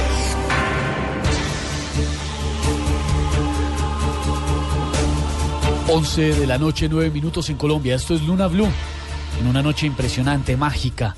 Gracias a conocer los detalles detrás de Colombia Magia Salvaje. Una cantidad de gente está opinando a esta hora a través de @Luna BLU Radio. Ana Rosa nos dice, una verdadera magia. Confieso que todo el tiempo cuando la vi tuve el ojo aguado de emoción. Muchos nos preguntan todavía si pueden ir a verla, pero por supuesto que pueden ir a verla. Hay que seguir llenando esas salas. Andrés Osa dice que ojalá no la vayan a piratear en las calles de Colombia, que no sean inconscientes, eso sí es muy cierto. Magda Jiménez nos saluda desde Nueva York, me encanta su programa, nos dice, impresionante algo que nos contaba hace un momento Francisco, fuera de micrófonos, y que habíamos olvidado mencionar, la cifra de espectadores ya aumentó a 1.518.000 personas. Sí, me parece espectacular. O sea, y además de espectacular, súper contento de la cifra y que cada día vaya más y más gente, porque yo te aseguro, vamos, o sea, es algo a lo que me dedico muchos años, es de los documentales más hermosos que he visto en mi vida, aparte de que es parte nuestra, ¿no? De toda la gente que vivimos aquí, de todos los colombianos y son nuestros vecinos invisibles que por primera vez se nos han puesto delante de los ojos. Están en todas partes, en los mares, en los desiertos, en la selva, los ignoramos y están aquí mucho antes de que nosotros estuviéramos. Mil gracias a la gente de Colombia Magia Salvaje, a todos los que están detrás de ese tema, a la gente del Fondo Mundial para la Naturaleza, los de World Wildlife Foundation, que jugaron un papel fundamental, la Fundación Malpelo, Palmarito, Omacha, Conservación Internacional, gente que aportó todo su talento para que nosotros hoy en Colombia tengamos semejante regalo. Antes de la pausa y antes de arrancar con los sueños, ya están llamándonos muchos al 652-8510 en Bogotá y al 018.000 124070 en todo el país, también a través de un celular 031-652-8510. Habíamos dicho, Juan Jesús, que para llevarse entradas dobles de Tierra de Nadie, el lanzamiento, el estreno, Sicario, es mañana en el multiplex de Cine Colombia de Unicentro, o sea, es un concurso para gente que está en Bogotá. ¿Qué tienen que hacer? Pues responder una pregunta. ¿Qué la hago? ¿Fácil o difícil? Fácil, hombre. Fácil para... Y que tienen que estar siguiéndonos en @Luna BLU Radio. ¿A qué estado mexicano pertenece la ciudad de Ciudad Juárez? ¿A qué estado mexicano pertenece Ciudad Juárez? No, ahí está la pregunta. Contesten a través de @Luna BLU Radio y llévense entradas dobles. Obviamente se las lleva ¿quién? La primera persona. Los 3 primeros, ¿no? Los 3 primeros. Vamos a dar 3 dobles. Vamos a dar 3 dobles, claro. Ya estamos ahí muy generosos. Los 3 primeros que contesten acertadamente la pregunta de Juan Jesús se llevan sus entradas. Esto es mañana a las 8:30 de la noche en el multiplex de Unicentro. Y mañana, por supuesto, pueden reclamar sus entradas. Y antes, también, algo muy importante. Este miércoles tendremos un especial sobre Marte y sobre los misterios de Marte, porque tenemos una entrevista espectacular. Una entrevista espectacular, no. Algo que yo cuando me llamaste el sábado por la mañana iba en el coche con mi mujer, di un salto tremendo, porque lo vamos a decirlo. Es que es una cosa emocionante. Vamos a tener una comunicación exclusiva este miércoles con Luyendra Ouya, el hombre que encontró agua en Marte. Con solo 21 años se dio cuenta de lo que muchos no habían notado. No solo eso, somos el único medio de comunicación en este país, en Colombia, que ha conseguido una entrevista con uno de los 2 científicos que descubrió agua en Marte. Nadie en este país lo ha conseguido. Luna BLU es un programa de periodismo de misterio. En Luna BLU trabajan muchísimos periodistas, como es Esteban Hernández. Nos echó una mano para esto crucial Leonardo Bautista de redes sociales, fue fundamental. Y eso es periodismo de investigación y es periodismo de misterio. Así que este miércoles haremos un especial Misterios de Marte y tendremos la entrevista con una de las 2 personas que ha descubierto agua en Marte. Somos el único medio de comunicación en este país que ha conseguido una entrevista con uno de estos 2 personajes. Y le termino el boletín de noticias con esto. Nos ha prometido la gente de Colombia Magia Salvaje que vamos a tener material exclusivo, fotografías y videos que ustedes van a conocer a través de @Luna BLU Radio, cosas que no se han visto de cómo se desarrolló esta pieza espectacular. Repítelo de la palabra exclusiva porque es así. También vamos a tener imágenes que jamás se han visto, fotografías aéreas, imágenes en exclusiva de Colombia Magia Salvaje, cosas que hasta ahora no se han visto ni en web ni en el cine. Y mucha atención porque en este momento se abren los sueños, la ventana para que ustedes conozcan el significado de eso que soñaron anoche, hace unos meses, hace un tiempo, no importa. Hay un significado detrás y para conocerlo está aquí Candy Delgado preparada y las líneas ya están abiertas en la ciudad de Bogotá, 652-8510 y en todo el país, 018.000 124070. Nos vamos para el Valle, para Cerrito, donde hay oyentes que quieren conocer el significado de su sueño. Buenas noches. Buenas noches. Cuéntame tu sueño. Hablo con Liliana. Liliana, cuéntame tu sueño. Dime. Aló. Liliana, sí, te estamos adelante escuchando. Candy, mi sueño se trataba de que mi madre ya murió. Y mi mamá, me soñé con mi mamá que estaba acostada en una cama y yo la arropaba. Y el otro día volví y soñé con ella que me mostraba las manos. No sé qué significará eso. Bueno, hay algo que tienes que entender y es el hecho que el espíritu de tu mamá te está diciendo que tienes que tomar la rienda de tu casa. Por eso es que te muestra las manos. O sea, ya ella físicamente no está, no te puede apoyar como antes lo hacía, pero creo que ella te enseñó a cómo manejar los problemas en el hogar ahora que ella partió. Ojalá sigas sus instrucciones y sus enseñanzas. Gracias por tu llamada. Es curioso porque en algunas ocasiones nos llegan correos y hemos visto un montón, Candy, en que nos escriben unas historias larguísimas porque obviamente el oyente quiere ser muy descriptivo en lo que soñó buscando, me imagino, que el sueño sea más acertado, pero no es necesario tanta descripción. Sí, hay imágenes principales que nos están diciendo qué es lo que está pasando. Este sí que es el top. Vicente nos escribe, yo sueño con pescados, nada más. ¿Es posible saber qué significa? Claro, yo sé lo que está pasando con Vicente. Vicente, las cosas no le llegan a uno nunca así como que se las encuentra, como que se las regalan, como que esperas milagros. No puedes seguir por ese camino. Tienes que asumir responsabilidades y trabajar para conseguir las metas. Eso es lo más importante.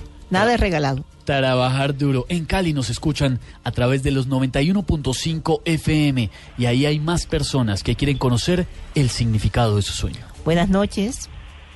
Buenas noches, Candy, para consultarte sobre un sueño que tuve antenoche. Mi mamá está muy anciana y me soñé con un hermano de ella que era médico que murió. Y estaba yo con ella y de pronto mi mamá se enfermó y yo le dije a él, mi mamá está muy malita, se está poniendo muy helada. Y él nomás se me sonrió y mi mamá se murió ahí, en el sueño, ¿no? Claro que sí. Bueno, recuerden que mi obligación es decirle la verdad de lo que veo en los sueños. Tú misma me has dicho que tu mamá ya está muy anciana. A veces nuestros seres queridos vienen a visitarnos, se nos presentan en sueños para preparar. Recuerdas que solamente es que uno deja de verlos físicamente, pero siempre están con uno. Es hora de brindarle mucho amor a tu mami, mucha compañía, escucharla, estar al pendiente. Dios los bendiga. Gracias por tu llamada. En los 97.9 en la ciudad de Medellín nos escuchan y también allí hay oyentes, Candy, que quieren conocer a esta hora el significado de su sueño. Buenas noches. Buenas noches, Candy. Candy, para comentarte un sueño que tuve con mi mamá. Sí, dime. Mi mamá hace ya 2 años se murió y hoy tuve un sueño con ella y con un hermano mío. El hermano mío sacaba plata de su bolsillo y se la entregaba a mi mamá. Pero mi mamá yo la veía como protegiéndome a mí acerca de eso. ¿Qué puede ser eso, Candy? Bueno, tienes razón al pensar de que tu mami te está protegiendo y está preocupada porque al parecer la economía tuya no está muy bien. Sé que tu hermano tiene un carácter difícil, pero si necesitas apoyo, a lo mejor tu mami también le ha hablado a él en sueño y es posible que pueda ayudarte en esta situación. Gracias por la llamada. Nos escribe a esta hora Flor. Cuando tengo sueños, algunas veces estoy en la casa donde crecí y otras veces en la casa vecina donde también viví cuando tenía 11 años. Siempre en esas 2 casas. No recuerdo bien los sueños, no son cosas malas, pero lo que se me queda es que estoy allí. Yo vivo ahora en otra ciudad y a veces pienso si será que es hora de regresar a mi ciudad de origen. Bueno, Flor, si estás recordando tanto el pasado, cómo viviste en esa época, es porque en la ciudad que estás, a lo mejor sí, no estás muy contenta, pero es posible que lo que Dios te quiera hacer recordar, que muchas de esas cosas que aprendiste en esas casas, de las enseñanzas de tu familia, las tienes que poner en práctica ahora en la actualidad y en tu nuevo hogar. A lo mejor así comienzas a amar un poco más el lugar donde vives ahora. Nos vamos ahora, Candy, para la ciudad de la eterna primavera, para Medellín, donde hay oyentes que quieren conocer el significado de su sueño. Buenas noches. Buenas noches, doña Candy. Cuéntame tu sueño. Doña Candy, tuve un sueño con un nieto. Él apenas está empezando a caminar, ¿sí? Pero yo me soñé que yo le decía, pues, cuando uno juega con los niños, quiere al papá, quiere la mamá. El niño me dijo, a mi papá sí los quiero, pero a mi mami no. A mi mamá no las quiero porque ella le da cachetadas a mi papá y le da cuchillo. Y entonces eso me dejó pues muy preocupada porque él apenas estaba empezando a caminar. Claro, sí, y generalmente a esa edad pues no es que noten muchas de esas situaciones, ¿no? Aquí lo importante es por qué el sueño y siendo tu nieto, por qué tú estás soñando eso. Sabes que de pronto no está marchando muy bien el hogar de tu hija y tu deber aquí es cuidar a ese nieto. Él simplemente a través de un sueño te dijo lo que tienes que hacer. Aconseja a tu hija, aconseja al esposo para que de verdad ese niño pueda tener un hogar feliz, porque parece un sueño premonitorio y me asusté un poco. Gracias por la llamada. 11 de la noche, 21 minutos. Miriam nos dice, por favor ayúdenme a interpretar un sueño. Mi sueño es con naves espaciales. Yo estoy con mi mami en un patio en el campo y de repente una luz desciende del cielo, se acerca y es una nave espacial que refleja su luz. Bueno, mira, aquí diríamos literalmente tú pareces estar siempre en la luna. Pasan carros y camiones a tu lado y no te das cuenta de las cosas. Cuando suceden es que cuando quieres tomar tú las riendas de la situación. Entonces lo que te está diciendo Dios es prácticamente que observes. El mirar la luz es mirar la verdad. Que te des cuenta, por ahí dicen que no hay peor ciego que el que no quiere ver. Esa frase sí que es dura y sí que es contundente. No hay peor ciego que el que no quiere ver. Daniela nos dice lo siguiente a través de lunablu@bluradio.com. Sueño que el bebé de mi amiga que murió me reclama porque no voy a visitarlo al cementerio, pero siempre que voy está muy contento. Bueno, acá sí tenemos un mensaje un poquito duro, que tú estás asociando al bebé de tu amiga y a una recriminación de él. Es casi como si fuera tu propio bebé, un bebé que no nació. Creo que lo principal aquí es que te perdone. Yo siempre digo que cuando hay sincero arrepentimiento, ese ángel lo perdona a uno. Qué difícil. También a través de @Luna BLU Radio nos pueden escribir. Jorge nos dice lo siguiente: sueño constantemente con bebés. En uno de esos sueños tenía un bebé alzado, gordito y lindo, y estaba fuera de la casa donde viví esperando que mi hermana me abriera. Cuando entré, mi hermana estaba despertándose y tendiendo la cama. Mi mamá y don Ariel, un amigo, esperaban a mi papá. Jorge, tu gran sueño es tener tu familia, tus hijos, pero por algún motivo crees que no vas a poder conseguirlo. Yo creo que tienes que tranquilizarte y esperar, formar esa familia, tener esos hijos, y te aseguro que vas a ser muy feliz y un excelente padre. También nos escribe a esta hora Sandra: desde muy pequeña he tenido sueños y por cosas extrañas de la vida, algunos se han cumplido. Yo creo que esto le ha pasado a muchos. Sueño mucho con mi ex esposo, en algunos lo veo y me dice que quiere regresar. Lo siento especial con nuestros hijos. En otros lo veo alejarse, pero siempre mirando hacia atrás. En los últimos lo he visto enfermo y yo siempre corriendo a su lado. He besado sus heridas, aún sabiendo que él no me quiere, y aparece su actual pareja. Siento nostalgia y lloro. Es más, me despierto llorando. Sandra, es más normal de lo que tú crees. A veces cuando tiene uno los sueños premonitorios suceden exactamente igual como lo ve uno en el plano de los sueños. Ahora, el mensaje tuyo, sé que quisieras que fuera realidad eso de que tu esposo regresa. Recuerda que tienes que diferenciar el amor hacia los hijos del amor hacia la pareja. Dios te está mostrando ahí con la actitud del Señor en el sueño que de verdad no va a regresar. Nos dice un oyente a través de @Luna BLU Radio lo siguiente, es una pregunta. He leído que cuando una persona muere, la reciben al otro lado los espíritus de sus familiares ya fallecidos. ¿Cuál es la opinión de Candy al respecto? Bueno, eso es muy cierto. Inclusive antes de fallecer ellos se presentan en los sueños y es como si le avisaran, y al día siguiente inconscientemente esa persona sabe lo que tiene que hacer, trata de organizar todas sus cosas, trata de visitar a sus seres, a sus familiares, a lugares que nunca antes había visto, y eso generalmente las personas dicen cuando mueren que estaba recogiendo sus pasos. En forma coloquial lo decimos acá en Colombia, y la idea acá es verdad, es que esto pasa cuando se muere de muerte natural. 11 de la noche, 25 minutos. En un momento tendremos más interpretación de sus sueños. Ya están llegando más trinos, ya hay más llamadas a esta hora. En un momento vamos con ustedes. También les vamos a contar ya en un momento si hay o no hay ganadores a la pregunta que formuló Juan Jesús. ¿Cuál era la pregunta? ¿A qué estado mexicano pertenece Ciudad Juárez? Y mañana un especial impresionante con todos los misterios alrededor de Ciudad Juárez. Mañana es ese estreno, y el miércoles la entrevista exclusiva con Luyendra Oya, el hombre que encontró, que descubrió que en Marte había agua líquida salada. Eso en momentos, ya viene el confesionario aquí en Luna BLU. Estás escuchando Luna BLU, el programa de fenómenos extranormales de la radio de Colombia. Comunícate con nosotros al 652-8510 y al 018-124070. También a nuestro correo electrónico lunablu@bluradio.com y en Twitter @LunaBluRadio. En Luna BLU se abre el confesionario.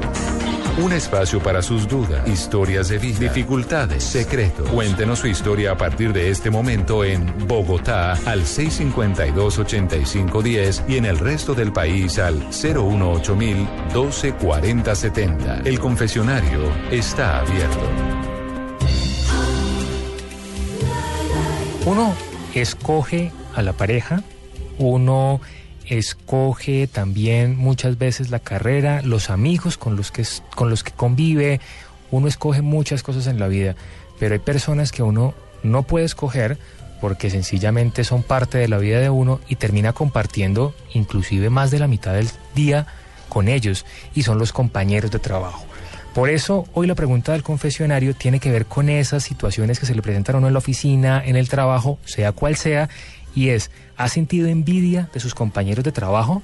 Es un tema bien importante porque uno pasa de 8 a 12 horas con esta gente y de alguna forma aunque uno no va a ser amigos, como decía el filósofo Heider Vila, en un reality de televisión, uno sí tiene que compartir con ellos y tener una buena relación con los compañeros de trabajo es muy importante.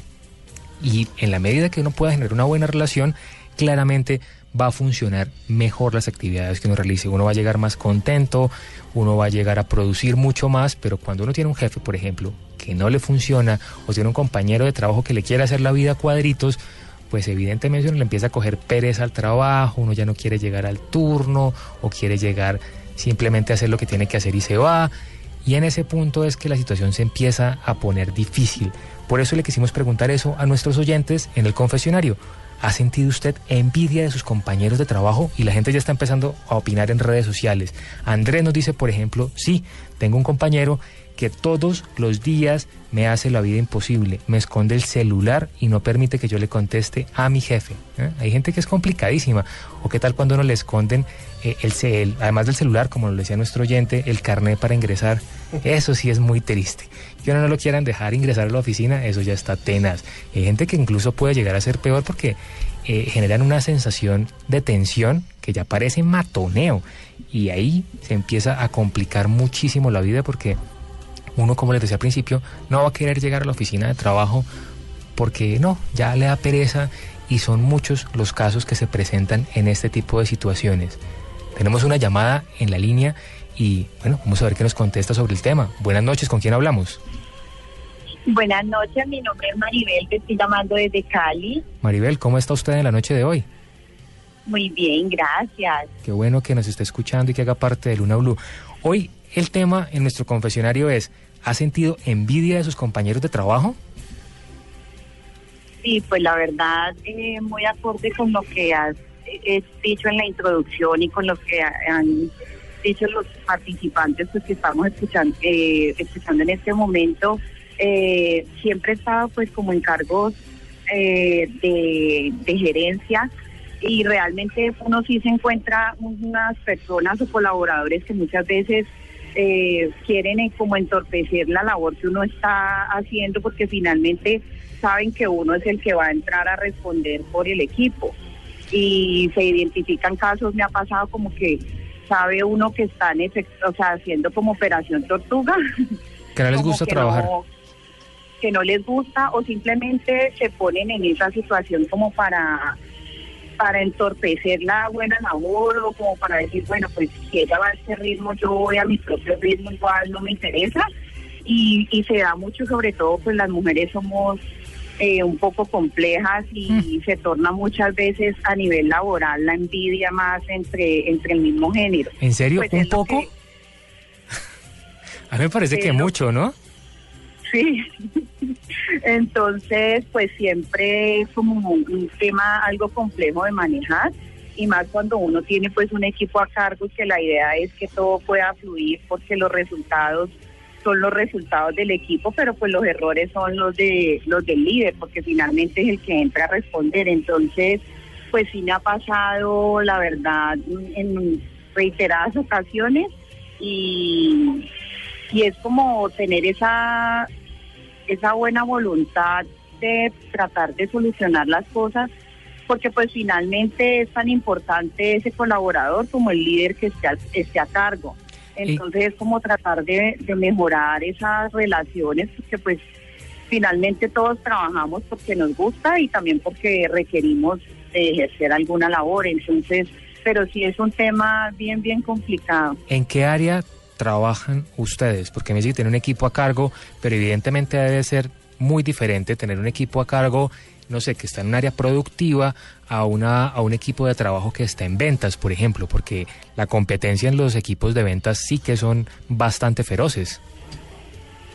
Sí, porque normalmente, pues yo soy gerente de cuenta, y normalmente pues uno siempre se encuentra, así la compañía tenga unas políticas establecidas, pues siempre se encuentra alguien que quiere como pescar en río revuelto, como quitarlo o aprovecharse del trabajo de los otros.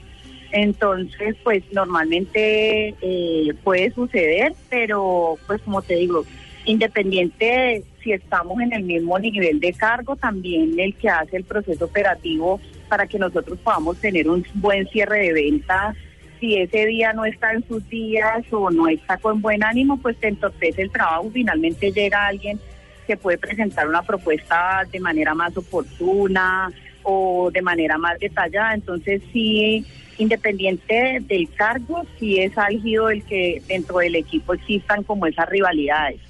Y a usted, que es la jefe del grupo, ¿qué cree que le envidian? Yo no sé. ¿Será que le envidian el sueldo? Porque es que el jefe como siempre gana más que uno, entonces uno como pues que dice... Yo creo bueno, porque la gente en muchas oportunidades como que especula, entonces todo el tiempo te están haciendo cuentas.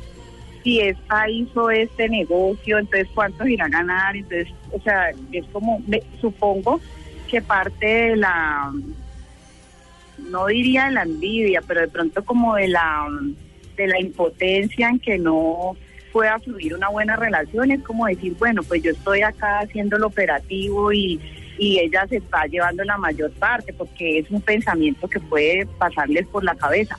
O también simplemente cuando tú estás liderando un equipo y hay personas mayores y tú eres más joven, entonces como que siempre está la resistencia, ¿por qué tiene que venirme a decir lo que yo voy a hacer si yo llevo tantos años haciendo esto?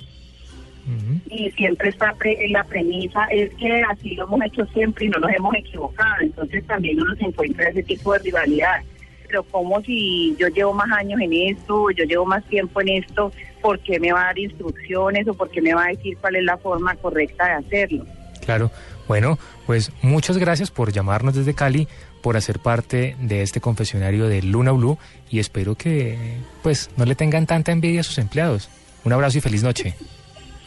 Muchas gracias a ustedes por este espacio y no deseándoles siempre lo mejor. Me encanta mucho el confesionario. Muchas gracias. Bueno, chao.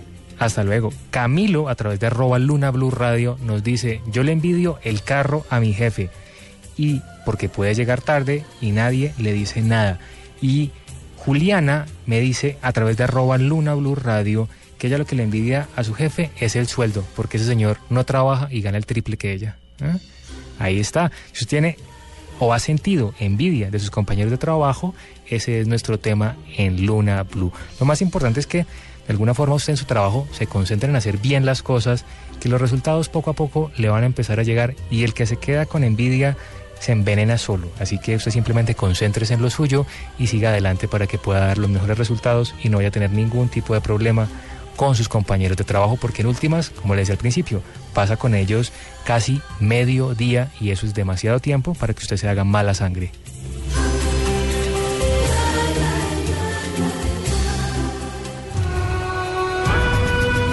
Estás escuchando Luna BLU, el programa de fenómenos extranormales de la radio de Colombia. Comunícate con nosotros al 652-8510 y al 018-124070. También a nuestro correo electrónico lunablu@bluradio.com y en Twitter @LunaBluRadio. Novelas que nos transportan a épocas donde existían los vampiros, libros que nos hablan de los poderes de la mente, obras que investigan la realidad de lo inexplicable, la biblioteca del misterio. Conozca en esta sección los libros que usted debe tener para convertirse en un investigador de lo desconocido. La biblioteca del misterio en Luna BLU, el programa de misterio de la radio colombiana. Hoy vamos a saber ni más ni menos que quién fue el primero. ¿Quién fue el primero que inventó esto del periodismo de misterio? ¿Quién fue el primero, quién fue el precursor de que hoy día estén escuchando un programa como Luna BLU? ¿Quién fue el primero allá por finales del siglo XIX? ¿Quién fue ese primer loco que no se le ocurrió otra cosa que coger todos los días unas tijeras, poner encima de su mesa todos los periódicos diarios e ir recortando una a una cualquier noticia que se salía de lo normal? Bueno, pues en su vida llegó a coleccionar más de 25.000 casos, 25.000 historias de misterio. Historias, hechos inexplicables que se salían de lo normal. Recuerdo hace unos meses cuando llegué a esta casa y me dijeron, ¿habrá temas para hacer un programa diario de misterio? Y dije, bueno, habría que ahorcar a Esteban, que fue el que se le ocurrió la idea, pero temas hay, no se preocupen que temas hay. Pues este señor, que se llamaba Charles Fort, escribió un libro que yo creo que todo el mundo está de acuerdo que es el primer libro de casos de misterio, el primer libro de periodismo de misterio de la historia, que se llama El libro de los condenados. Cualquier persona que quiera tener una biblioteca del misterio, cualquier persona que quiera algún día escribir sobre esto, contar historias sobre esto, fundamental en su biblioteca, el libro de los condenados. Recogió más de 25.000 casos. Por ejemplo, historias tan extrañas como las lunas de colores. Lunas de color anaranjado, amarillo, lunas de color azul. Otra de las cosas muy extrañas que recogió es lluvias insólitas. Lluvias de ranas, lluvias de peces, lluvias de sangre. No sé si, por ejemplo, conocen que en Colombia hay un caso de una lluvia de sangre que es famoso a nivel mundial, que es la lluvia de sangre de Bagadó. Charles Fort fue un personaje muy peculiar. Por ejemplo, creó un tipo de ajedrez casi infinito con el que jugaba él consigo mismo.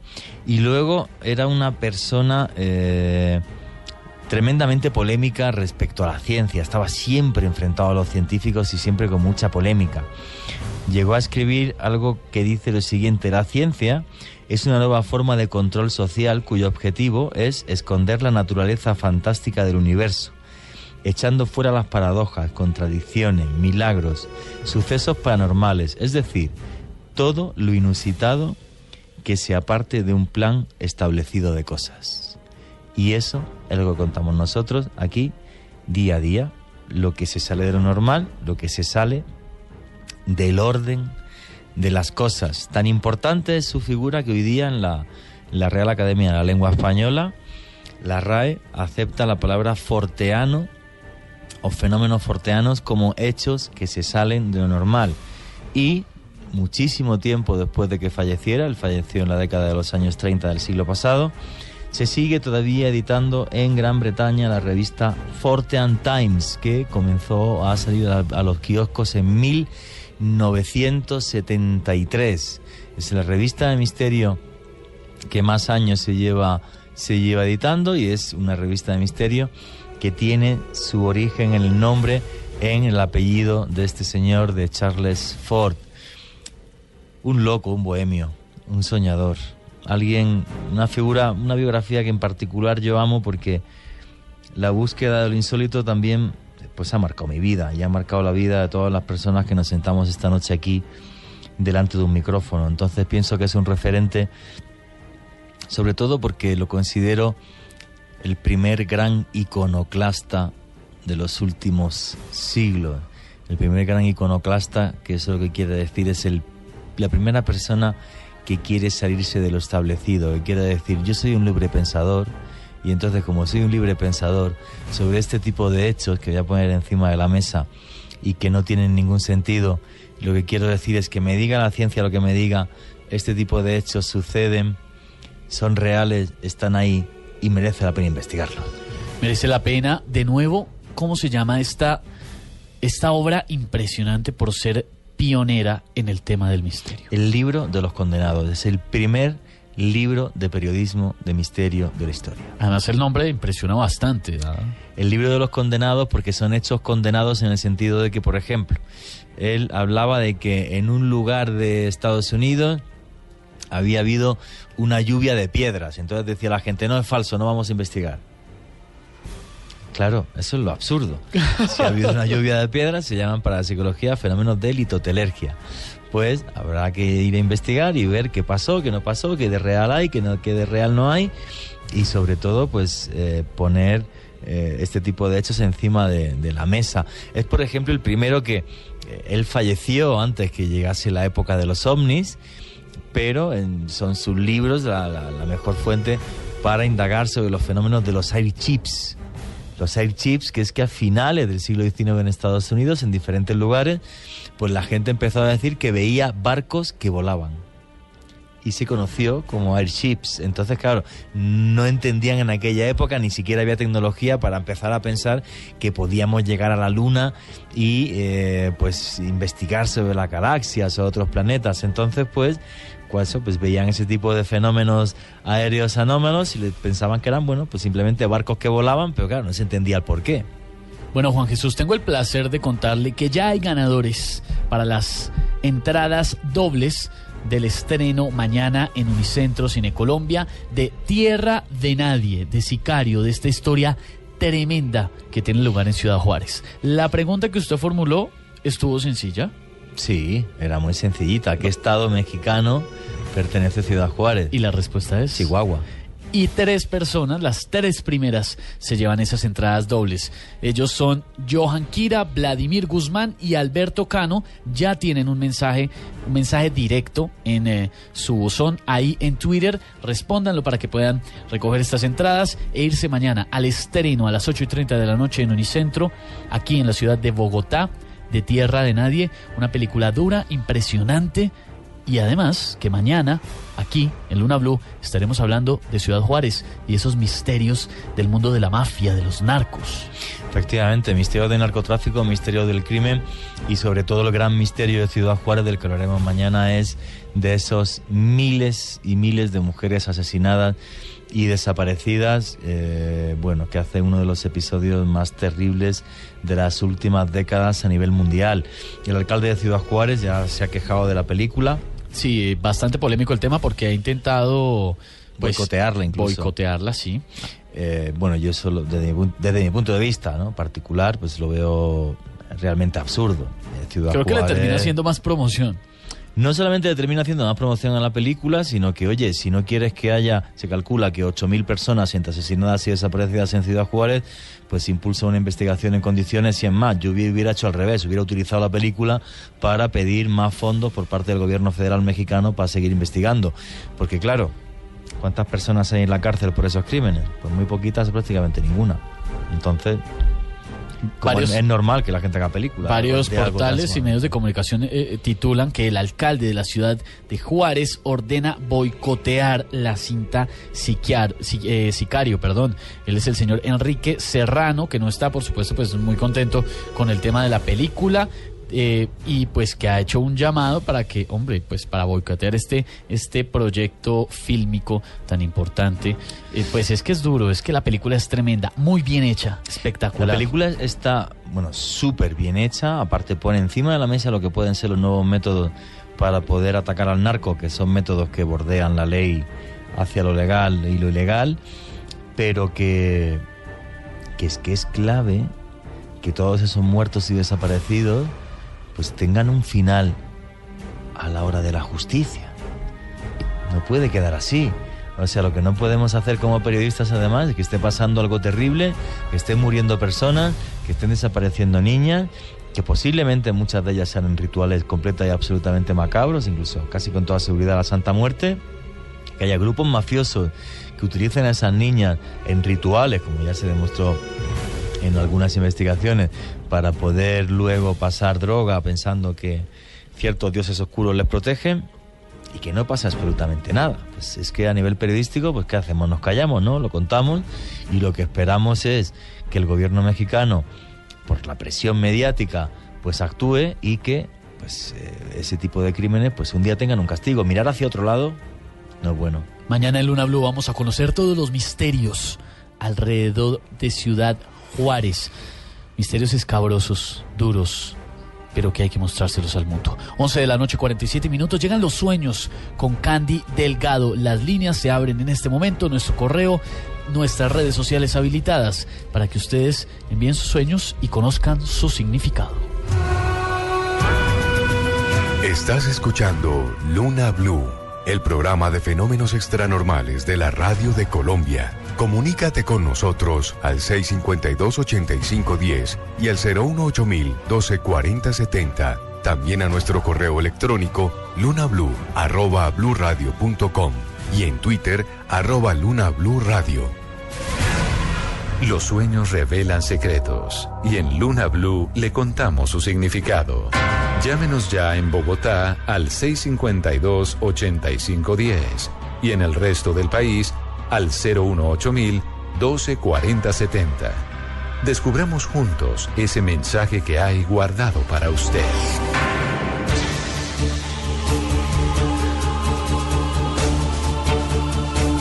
Muchos nos escriben a esta hora a través de @Luna BLU Radio y también nuestras líneas ya están abiertas aquí en la ciudad de Bogotá. Muy sencillo, 652-8510 para conocer el significado de su sueño. Y si está en otros lugares del país, tiene dos opciones. Puede llamar al 018-012 4070 o puede comunicarse a través de su celular al 031-652-8510. Isa. Antes de comenzar a interpretar los sueños hay dos cosas. La primera, estoy recibiendo muchos correos, que hay personas que dicen que tienen más de 2 meses, que escribieron, que no reciben el mensaje del sueño. Recuerden que en www.bluradio.com, haciendo clic en la pestaña de Luna Blue, van a encontrar los sueños sin censura. En este momento hay 102 sueños interpretados. Escúchelo, a lo mejor está el suyo, el que no dijimos al aire, pero que allí lo encuentran. Lo segundo, Esteban, es que hoy estoy lanzando mi página web con nuevos contenidos, que es www.elportaldelosueños. Algo importante, hay una sección que se llama ¿Por qué a mí? Elportaldelosueños.com. .com, claro, sí. Se llama ¿Por qué a mí?, que va a salir semanalmente y va a haber el caso de una persona del común. Ojalá todos comiencen a escribirme sus casos, donde van a tratar pues cosas que le pasaron, pueden ser dolorosas o positivas, pero lo importante es ver si Dios nos advirtió o no con un sueño antes de que sucediera el hecho y qué está soñando después. A partir de hoy ya pueden escuchar los audios en www.elportaldelosueños.com. Importante eso, elportaldelosueños.com, llenos de noticias estamos hoy. Recuerden también que el miércoles tendremos entrevista exclusiva con Luyendra Ouya, el hombre que descubrió que había agua líquida en Marte, agua líquida salada. Tenía solo 21 años cuando se dio cuenta, lo que muchos dejaron pasar. Nos vamos. Iba a ir con unos trinos que tenemos, pero en un momento vamos con los que nos están escribiendo a través de @Luna BLU Radio con sueños, porque tenemos una llamada desde Ocaña, en norte de Santander. Buenas noches. Buenas noches. Cuéntame tu sueño. Bueno, mire, soñé que iba saliendo de mi apartamento y me encontré así de frente con la vecina y me sorprendió porque vi las paredes llenas de como de esas hormiguitas que son loquitas que salen con el dulce. Entonces yo pensé en el sueño, esto es culpa mía, dejé algún dulce dentro del apartamento, porque en el apartamento también había en todas las paredes esa hormiguita, así como loca, esa negrita. Uh-huh. Bueno, mira, yo sé cuál es la negrita, esa que corren para todos lados, pero que no nos pican siquiera, son molestas. Aquí lo que te está diciendo el mensaje es que está bien, puedes ser generosa, puedes apoyar, pero no exageres, porque muchas veces dejas de pensar en tu familia por estar ayudando inclusive a los extraños, a los vecinos. Uno empieza por casa se empieza, que su trabajo no se pierda por eso. Gracias por la llamada. Aquí en la ciudad de Bogotá, Candy, también hay oyentes que quieren conocer el significado de su sueño. Buenas noches. Buenas noches, Candy. Cuéntame tu sueño. Mire, mi sueño, lo que pasa es que yo no soy de acá de Bogotá, yo soy de otra población. Y en mi sueño lo tengo repetitivamente. Sí. Sueño que me voy para mi pueblo, maletas y todo, y cuando estoy en mi pueblo quedo sin dinero. Y en mi pueblo comienzo a maldecir. Sí, comienzo a decir que para qué me vine para este pueblo si yo sabía cómo era mi pueblo, que yo sé que en mi pueblo no se consigue nada, y en fin, quedo sin dinero y quedo maldiciendo en mi pueblo. Bueno, está bien claro ese mensaje.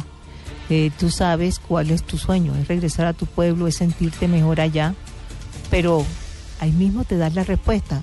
Es posible que allá no tengas todas las oportunidades que puedes conseguir acá en la capital. Ahora, a veces uno hay que arriesgarse, ves por una temporada, mira las posibilidades y de acuerdo a eso tomas la decisión, porque la verdad tu sueño es estar allá, en tu pueblo, con tu familia y con tus amigos. Nada fácil tomar decisiones. Nos vamos para la ciudad de Cali, donde hay oyentes que quieren conocer el significado de su sueño. Buenas noches.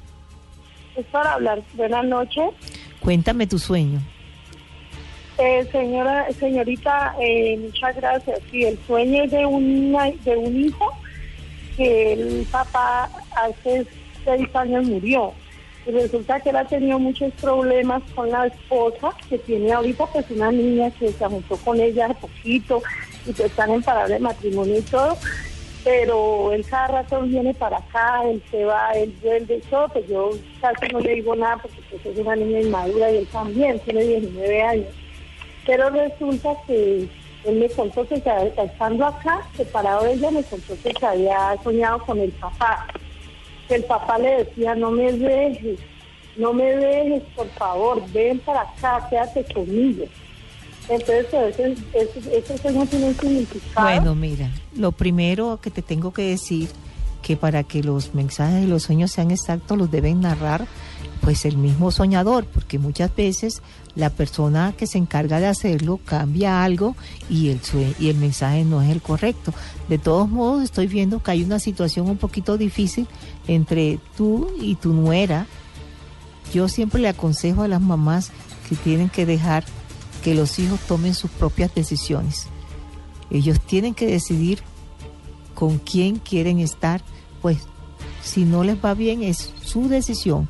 Si se estrellan. Ahora, que el Señor diga eso en su sueño, lo que más aproximadamente te puedo decir no es tanto que no lo deje a él, sino que le preocupa el hecho de que se aleje de ti. A la que no tiene que dejar sola mucho tiempo es a ti, que esté más pendiente de ti. Ojalá él sea el que me escriba o el que pueda llamarme para saber si el mensaje es exacto o no. Gracias por tu llamada. Más oyentes a esta hora aquí en la ciudad de Bogotá, Candy, y en un momento voy con trinos, si no me regañan los oyentes. Buenas noches. Hola, Candy, buenas noches. ¿Cómo estás? Bien, muy bien. Bueno, cuéntame tu sueño. Sí, mira, yo soñé que mi novio estaba en una habitación conmigo y él me pedía que le ayudara a limpiar los oídos. Sí. Entonces yo le miraba los oídos y estaban totalmente llenos de cera y yo como con una espátula le iba como raspando. Sí. Bueno, mira que sí está claro el mensaje. Hoy están como, digo yo, porque no lo entienden. Y es el problema que muchas veces estás teniendo problemas con tu novio porque no te escucha.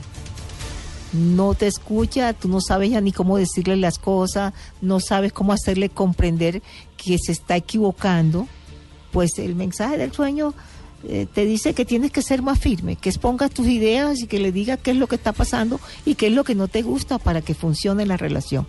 Gracias por la llamada. Más oyentes nos escriben a esta hora a través de @Luna BLU Radio, que quieren conocer el significado de su sueño en esta noche y además, sobre todo, Candy, que lo que les decíamos a los oyentes hace un momento, con unas palabras ya pueden saber el significado. Johan nos dice: soñé que al querer besar a mi ex se interponía un velo negro, pero que estábamos bien.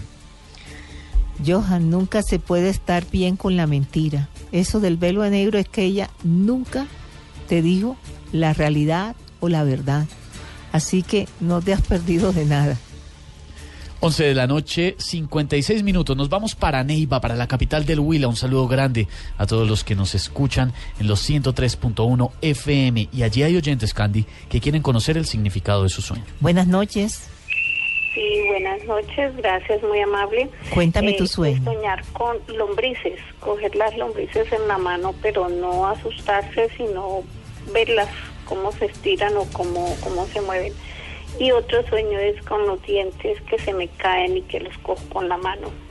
Bueno, mira que son sueños muy corticos y parece mentira, pero dice mucho. El ver lombrices yo creo que a todos nos produce asco, ¿verdad? Y el que se le caigan los dientes, casi el mismo sueño.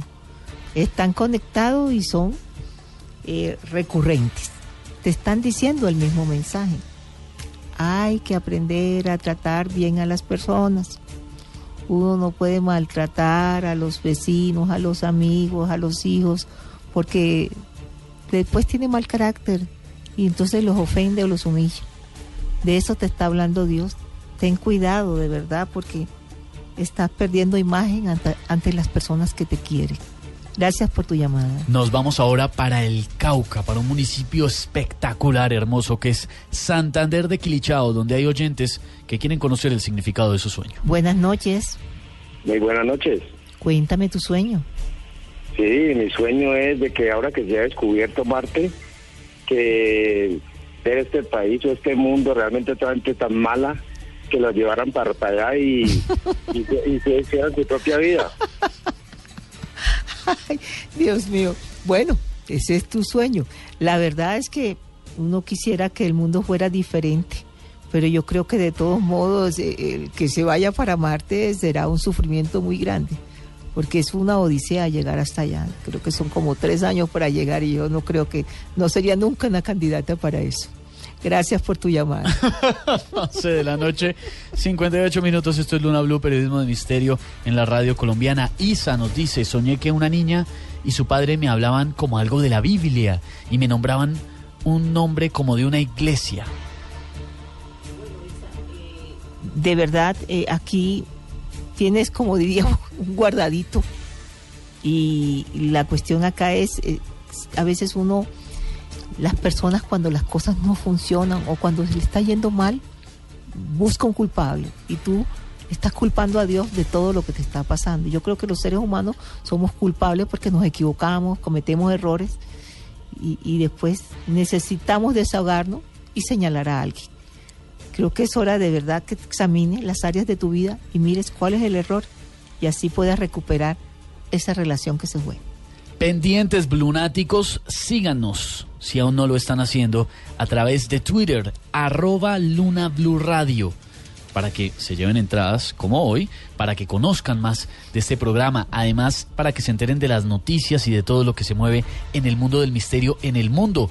Varios temas importantes. 1, prepárense y síganos, @Luna BLU Radio, porque vamos a tener una galería impresionante y exclusiva que nuestros amigos de Colombia, Magia, Salvaje nos han cedido, con videos y fotos inéditas de esta megaproducción que hoy y todos los días nos está haciendo vibrar en las salas de cine. 1.518.000 personas ya han acudido a ver esta obra tan majestuosa.